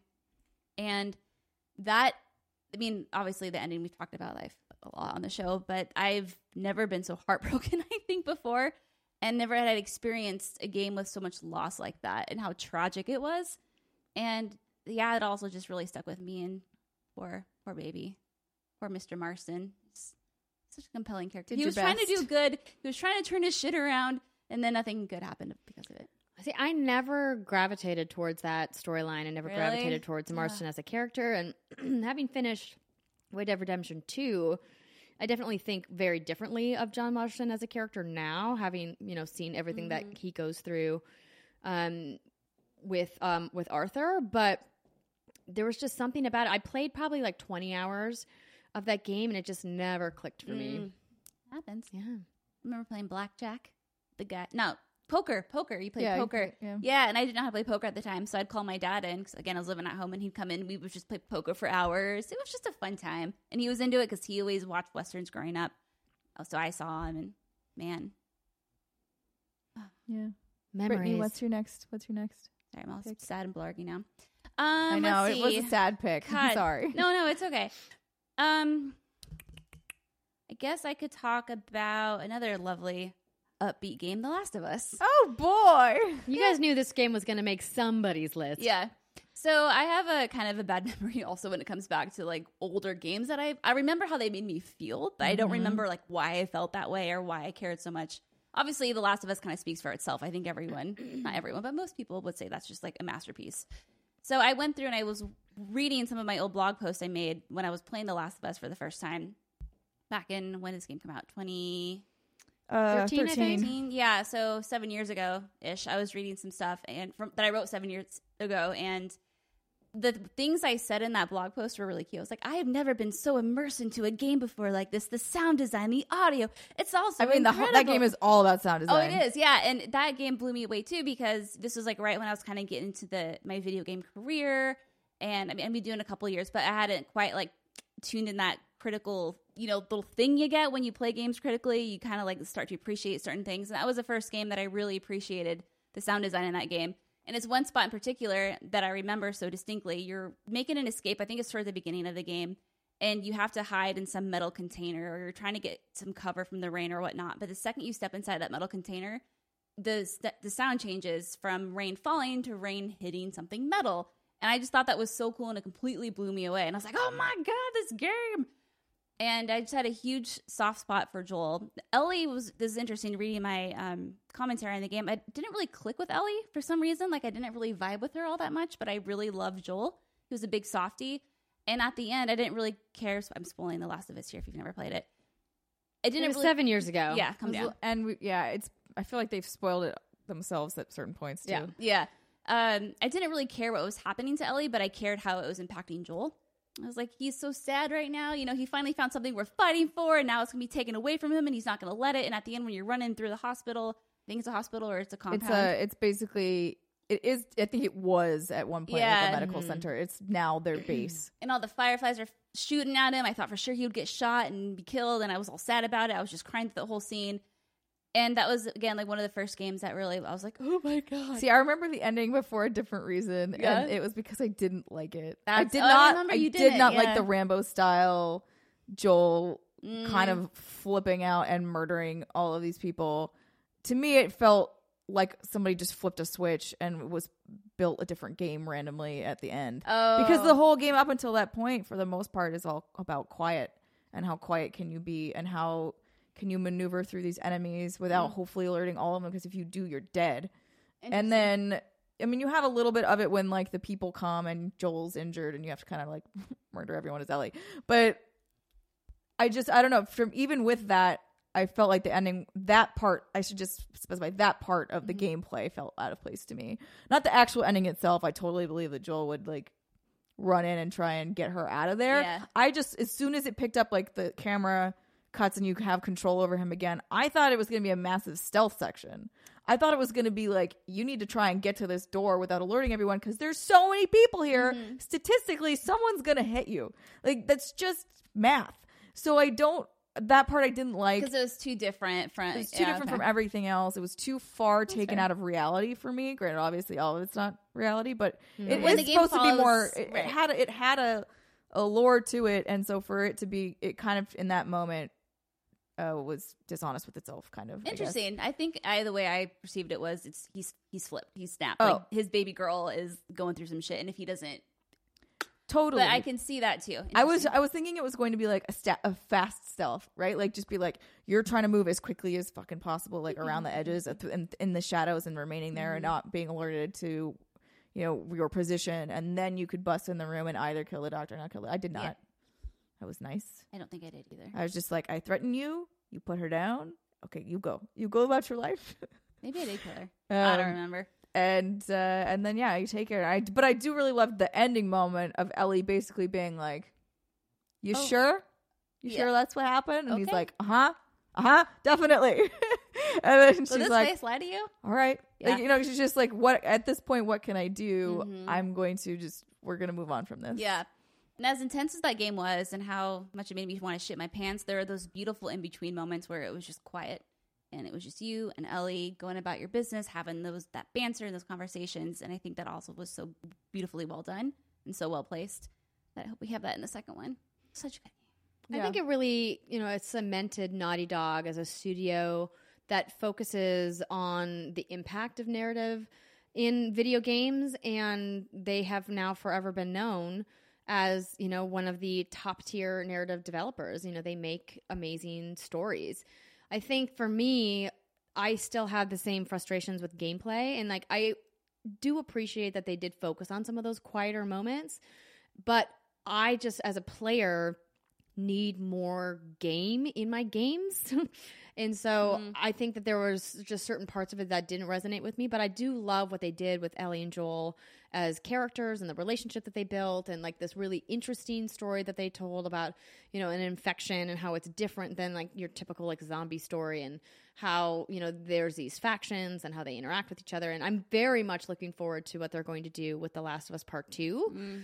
But that being said, I would probably not have picked this in my top, but I get why people did. I have a whole list of games here that I'm like, I absolutely understand why somebody would pick these to be in the games of the decade, but they just weren't for me. But a game that was for me, that did come out in this past decade, that probably is not going to make anybody else's list, but I spent probably more hours playing this one game than any other game. Rip.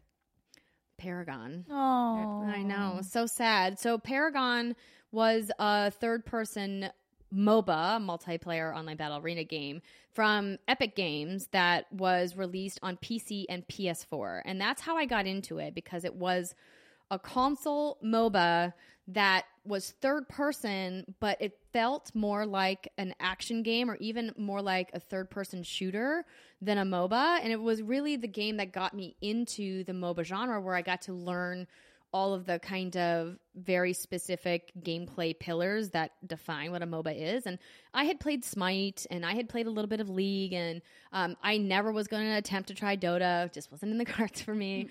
And I had played a couple other MOBAs up until then, but for some reason there was something about Paragon specifically that just grabbed me. And I played probably over 800 hours of Paragon, which is kind of wild to think about.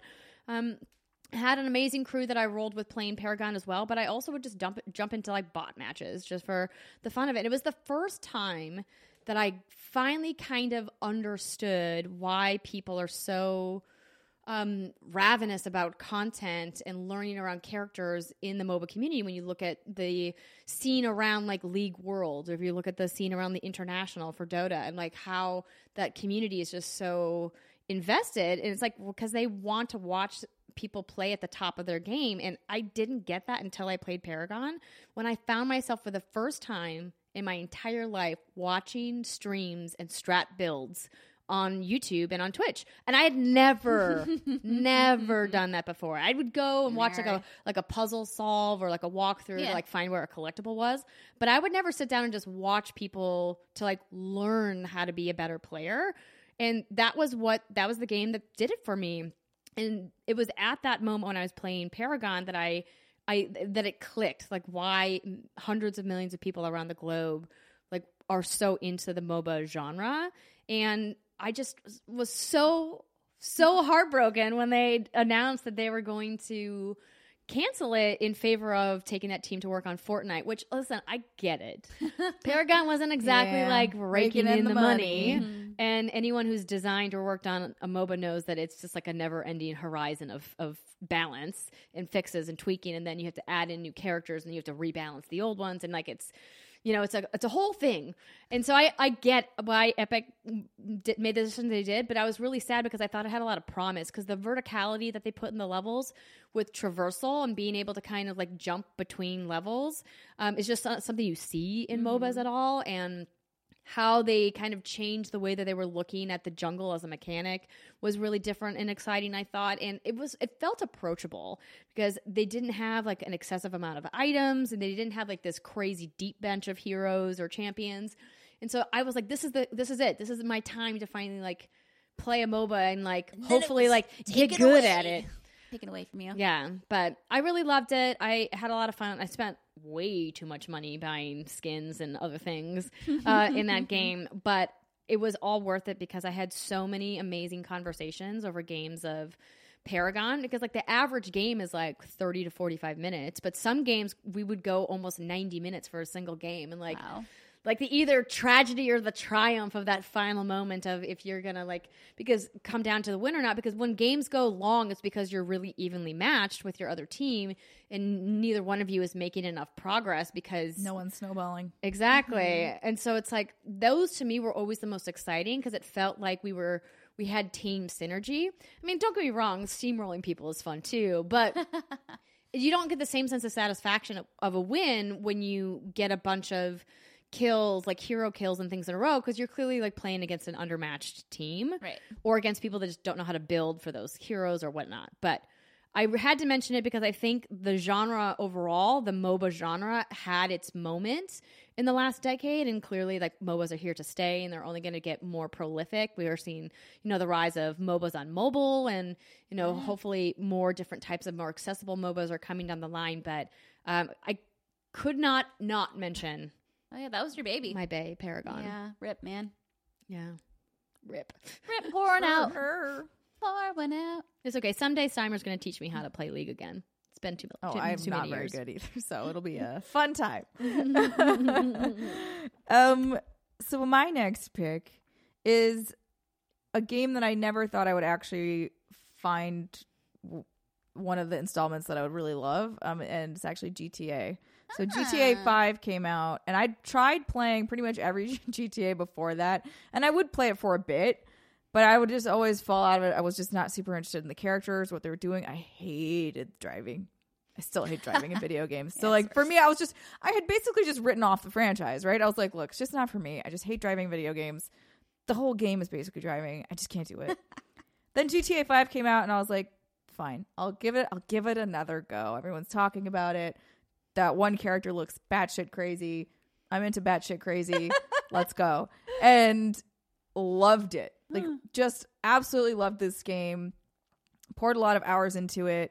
And I actually didn't hate the driving somehow. I was like, I mean, granted, again, I'm not good at it. I think I definitely ran over a few people. Oh, don't you get points for running over people? No, you get the cops called on you. Is what you get. Lots of law enforcement comes your way when you hit pedestrians. That's right. Yeah. I would always hit people, and also you have to hide. And okay, it's been a hot minute. But I thought it was really fun what they did with the 3 main characters. I loved the way they cut between them. So if you were like, okay, well, now I'm going to switch over to Michael, whoever, the camera like cuts up and then zooms out over to where they are in the world and then zooms back down and kind of, it's basically like checking in on them. And you got this feeling like they were just living their life, and then now you come and now you control them, Puppet Master.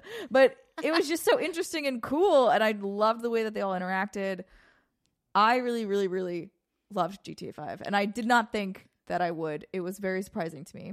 Without a doubt, one of the most impactful games of the decade as well. You think about the longevity of GTA 5 and how even today it's in the top 10 MPD sales for like the base game, which is wild to think about. Yeah, because that was also another 2013. Yeah. Wow. I mean, like I remember when they were getting ready to reveal GTA Online, because they had like that big delay from when launch was to when online finally went live.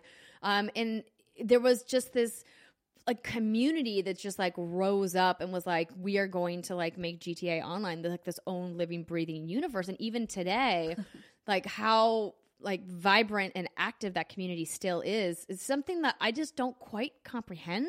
But Rockstar is such a fantastic studio about always giving updates. I remember when I was at The Escapist, I was doing news stories constantly about new content drops and new things that they were adding to GTA Online. And, you know, they kind of went a little quiet for a while, which I think was good because that team needed a break. Yeah. But then they came back with this big casino update that they did, you know, a few months back now. And like it feels like that community is alive and kicking again. And I think obviously all eyes are on like GTA 6, but like the idea that that game is still being sold at almost full price because they can. That's insane. Is bonkers. What, over 65 million copies sold, I think? Wow. It's bananas. It's bananas. Yeah. It's crazy. You know, I think people play that game who don't play anything else. Like my massage therapist before I moved, and I saw her. I want a couple people. I just love that you're like, my massage therapist really into GTA. She loves GTA. Yeah, I mean, because you know, people say, what do you do? It's like I play video games. I'm in the industry. She's like, oh my god, I love Grand Theft Auto Online. That's all she would play. That's and hilarious. So as I'm trying to get like this really comfy, relaxing massage, she was just telling me about all these people she was killing and all like these heists she was pulling, and she knew nothing about games, but she knew how to play Grand Theft Auto Online, and that's her amazing. Jam. I love it. I stand corrected. It's not 65 million copies. In fact, you guys, I made a mistake. It's 110 million copies sold, and that number is being pulled from a Forbes article from May of 2019. So it's more than that. So realistically, they've definitely sold a lot more than that, probably. So I mean, it's just like that's just insane. Phenomenal. It's the gift that keeps on giving. Yeah, exactly. Brittany, you're up. So I would talk about Resident Evil 2 here, but I've talked about that enough on the show lately. So you're still allowed to give it a nod. This is me nodding at it. Okay, but the other game I'll say instead is Pokemon Go. Because what? Oh, I mean, I guess for you. Yeah, for me, that was just such a really cool time. Mm-hmm. Everyone was talking all about Pokemon. Like my Twitter timeline was just nothing about people showing photos. You know, when they're doing even the world outside was on. That's true. It's fun to think back on it. Yeah, Yelp started adding Pokestops to restaurant listings to be like, this restaurant has a Pokestop on their little signs outside. They'd be like, we're like, we have Wi-Fi and Pokestop. Yeah, I mean the whole. You know, I live in like a outside Seattle. It's a smaller little city. Area. Rural. I hate that word. Rural. Anyway, it's difficult to say. There's like a boardwalk there. You know, there's some downtown shops. Everyone. It was just hordes of people just walking side by side, getting like the extras. zombie apocalypse. It literally was so cool. Yeah. And, like a Magikarp would spawn, and it was exciting because it was new. And then you could, do all, because there was a whole like strip of Pokestops. So everyone would be walking, and there was a bar right there. So Jason and I would go and get shots and just walk the boardwalk for hours on time. I lost like 5 to 10 pounds that summer. I lost 5 to 10 pounds taking shots. Taking shots and doing nothing but drinking and walking and catching fucking Pokemon. It was you were the just life. dehydrated as fuck is what it was. Hey man, it worked. That's all I'm going to say. I mean, it was a phenomenon. I mean, I did a story on it when I was at G&D Weekly, where we did the Poke Crawl that happened in San Francisco that met in Dolores Park, and it was like 4,000 people on this Poke Crawl.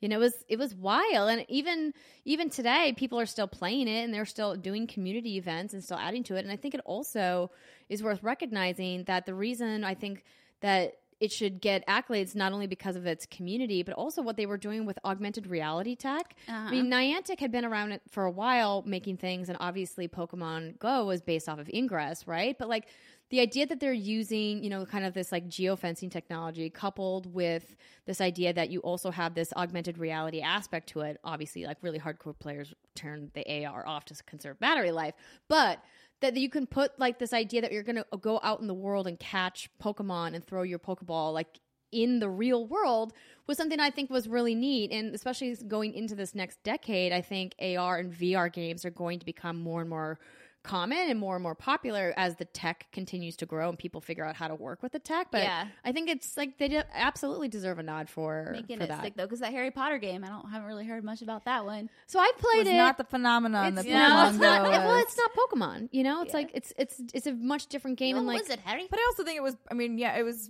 Pokemon. But then I do think, granted, even though it wasn't the first kind of that game, it was the first major franchise to really try something like that and succeed like the Dickens. And even for all the problems that had at launch, all the things that were promised that did not come with launch that we still don't even really have now.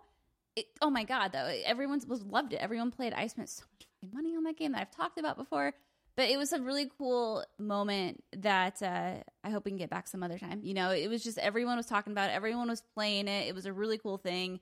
And people were getting outside and exercising. And it was just fun. It was a good time. yeah, man. I still walk that boardwalk from time to time, but it's like a graveyard now. Once it gets warmer, we should do it again. I'm down. Go catch Pokemon and have you pronounce all the names. Yeah. Oh, I'm terrible at it, as you guys know. Okay, so my next pick was a really tough one, and I'm still like, even now as I'm talking about it, I'm kind of wavering about which one to pick. So I'm a gigantic Assassin's Creed fan, and there's been a couple of really fantastic Assassin's Creed games that have come out in the last decade, and there's also been a couple of really terrible Assassin's Creed games. And so part of me really wanted to pick Odyssey, and then part of me is like, no, pick Origins, and then the other part of me is like, but you really want to pick Assassin's Creed 4 Black Flag. So I think that's the one that I'm going to go with, because I think that I could What do I want? I could talk probably ad nauseum about the reinvention of the franchise with Origins and then Odyssey. But what I think I love about Black Flag is that it feels a lot more like classic Assassin's Creed, but they really did a great job of making an environment and a character that brought people back, because they kind of struggled a little bit. I've enjoyed all of the Assassin's Creed games, with maybe the exception of Syndicate. It wasn't really my favorite, but I get that why people have dropped off, whether it be AC3 or maybe it was Revelations or Unity or whatever the reason was that you're like, I'm going to, not play Assassin's Creed anymore.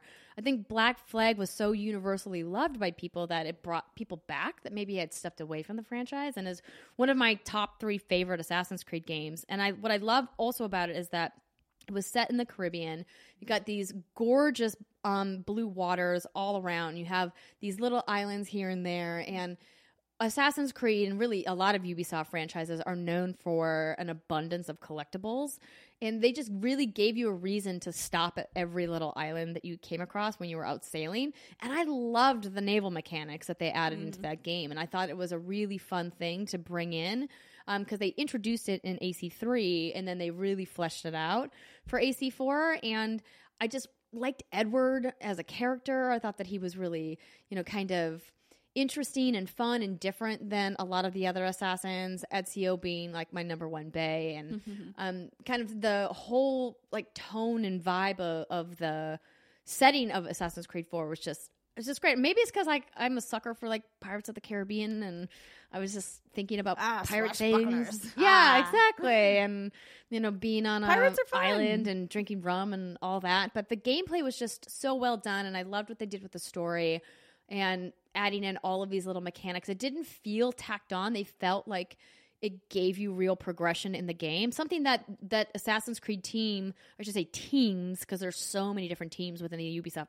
infrastructure that work on the Assassin's Creed franchise, have kept iterating on since Black Flag to become what Odyssey ended up being, with this like kind of behemoth RPG, kind of going away from the more traditional action adventure that the earlier Assassin's Creeds were, and adding in these RPG elements. So what direction do you want to see AC going real quick? Old school type or new school? I definitely think they need to refocus on a lot of the stealth mechanics that I think are underplayed. Because I think right now there are some good stealth things that are in the game, but there's a lot of ways to just go in guns blazing and not have to use the stealth. And so I think Origins did a better job with that than Odyssey did. I think the problem that I had with Odyssey was that it was too big. It was too much. They needed to edit it down. And that's why I think I liked Origins a little bit better, even though I like Cassandra as a character better than I liked Bayek. Bayek. But we call him Bayek. We call him Bayek because he's Bay. He's Bay. But I think what I would like to see is them take what they've learned from Origins and Odyssey, because the rumor is Assassin's Creed Ragnarok, which we've talked about on the show, which I'm very excited about, and kind of just like edit down and not make it so overwhelming, because there's just too much happening. There's too many collectibles. There's too many things to unlock. And like, it just feels like it's a 300-hour game that doesn't need to be a 300-hour game. I see the way. And I think that it would save them a lot of time and money if they didn't put all that stuff in there. I mean, in fairness, like I've talked to teams at Ubisoft about this before. I talked to the team at Massive about it with The Division. I've talked to Assassin's Creed devs about it. I'm like, why do you guys put so much stuff in the game? It just feels like it's busy work. And they're like, you'd be surprised how much feedback we get from players that say they want all of that stuff in the game. They want things to chase. They want a lot of reasons to keep coming back to the game. And I was like, okay, that seems like a very fair answer. But push up glasses Andrea's like, I want to see the data on how many people completed all those collectibles. I have a wonder about that. The thing is that people don't always know what they want. Yeah. Just going to say that. Oh, that's true. Yeah. Also, I've noticed if I've played a game that I want to talk about on the show and there's so much to do, it seems overwhelming, it seems like busy work. But I know once I played it, like Kakarot is a perfect example of this. When I first started playing, I'm like, okay, there's so many orbs. I don't want to do all this. I just want to get the story of what's happening. But then since I talked about it on the show, got my initial preview out, I was able to go back in that world and actually enjoy it and take it in. So sometimes I wonder how much the busy work it has to do with what we do, which like we have to kind of like try to get through games quickly as possible sometimes. Yeah. But anyway. Well, I mean, that's fair. And I don't want to go too far off the beaten course of our conversation here, but I think it's worth noting because we have talked about a couple of really big games between GTA and Skyrim and, Witcher, Assassin's Creed. I think it also comes back to the idea that most gamers don't have budget to buy a lot of games throughout the year. And I think things like Xbox Game Pass are changing that, right? This idea that you can just buy a subscription now and you can have a ton of games to play. But I think it's important that we remember that so many gamers are maybe going to buy 1, 2, potentially 3 games for the whole year. And so maybe that $60 or $70 that they spend on a game needs to last them months and months at a time.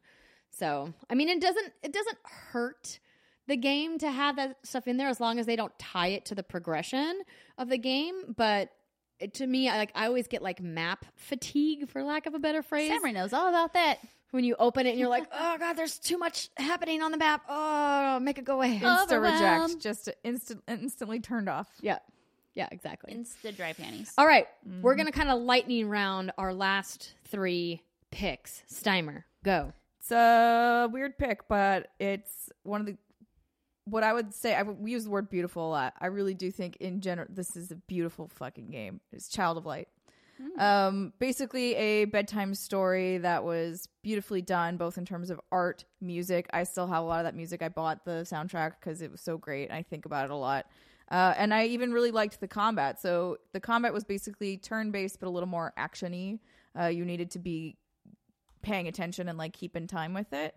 But yeah, so kind of a weird pick maybe that most people wouldn't, but that's why you're so unique and beautiful and lovely. That's why we love you. Thank you, Steimer.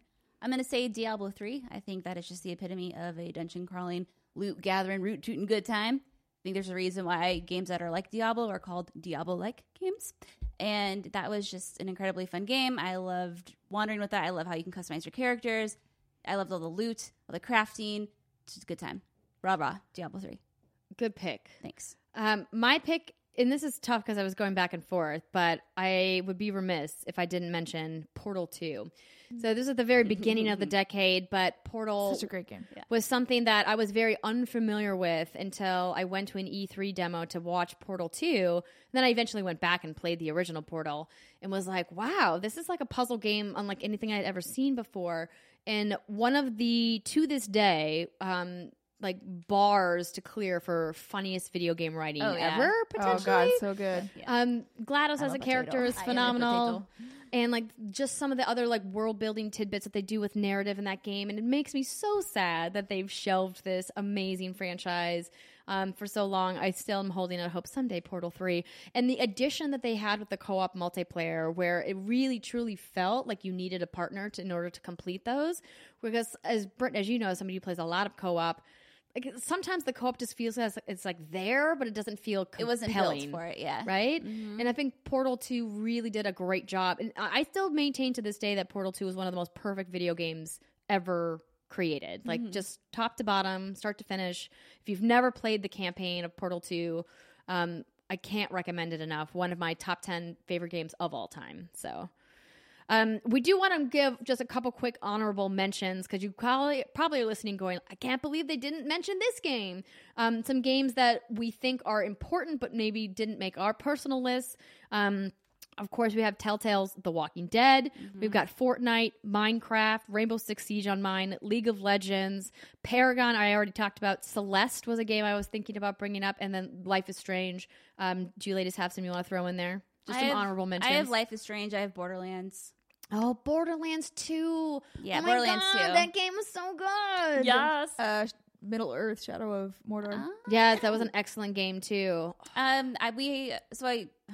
Words are hard. I went on patreon.com/whatsgoodgames and I said, hey, we're doing this show. Let us know what some of your favorite games are. And so I just want to read some from our patrons. Yeah. Martha Emery, Persona 5, Mass Effect 2, Stardew Valley, Final Fantasy 15, God of War. Sean Hanra, Legend of Zelda, Breath of the Wild, which I guess we should give an honorable mention to. I had it on my list. I must have accidentally deleted it. But yeah, it was on my honorable mentions He also as said well. Persona 5, RE2, Dalalia Lugo, The Last of Us, Bloodborne, God of War, Dark Souls, Overwatch. Tyler McCall, God of War, Horizon Zero Dawn, Elmo Shell, Nino Cooney, Journey, Last of Us, Shovel Knight, Spider-Man, Resident Evil 2. And then Brandon Ganondorf, Uncharted 4. Yeah, we never mentioned any of the Uncharted games. No. That's all right. They were very great good games. But yeah. Doom, Portal 2, Kingdom Hearts 3, Ori, Batman Arkham City. Kingdom Hearts 3, get out of here. Arkham Knight, Dishonored 2, Wolfenstein, The Old Blood, Gears 5. A few more. Keith A. Lewis says Bayonetta, Skyrim, Journey, Last of Us, Dragon Inquisition. All the other ones we said, Monster Hunter, Iceborne. So yeah. Monster Hunter is a great game. Journey, amazing game. There was another one in there that somebody said that was... Oh, yeah, the Souls series, I think, has made a lot of lists, but you guys know we're just not that type of player. Souls games, I mean, I will openly say just aren't for me, but I 100% appreciate like the work that From Software has done on those games, and I've tried all of them and failed at all of them. Derek Hoffman also says Super Mario Odyssey was one of his. Mario Kart 7. Yeah, Mario There we Kart. go. Lots of good Mario Karts. Oh, man, Thanks, what a friends. great decade of games. Now this decade... Oh, man, this decade's starting real good. Yeah. Delays suck, but we'll get them before the end of the decade, I hope. Oh, I think we're pretty most safe of the on games that that. have been delayed are still planning to come out in 2020, I know, as far as I it's know. silly. The only one, when we'll talk about this, or we will at this point, we will have talked about, Yeah. Dying Light. That maybe is the only one that's being pushed to 2021, but That's okay. It'll be fine. yeah. Everything's fine. But this has been a great convo. Thank you all to listening for us. Thank you for patrons for writing in and letting us know what their favorite games are. Of course, we want to hear from you guys. If you haven't written in already, tweet to us at whatsgood_games. You can leave a comment on this video on YouTube. Or if you just want to leave us a 5-star review on your favorite podcast platform of choice and let us know what your favorite game of the decade is that way, we'll take it. Have a great weekend, everybody. We'll see you next time.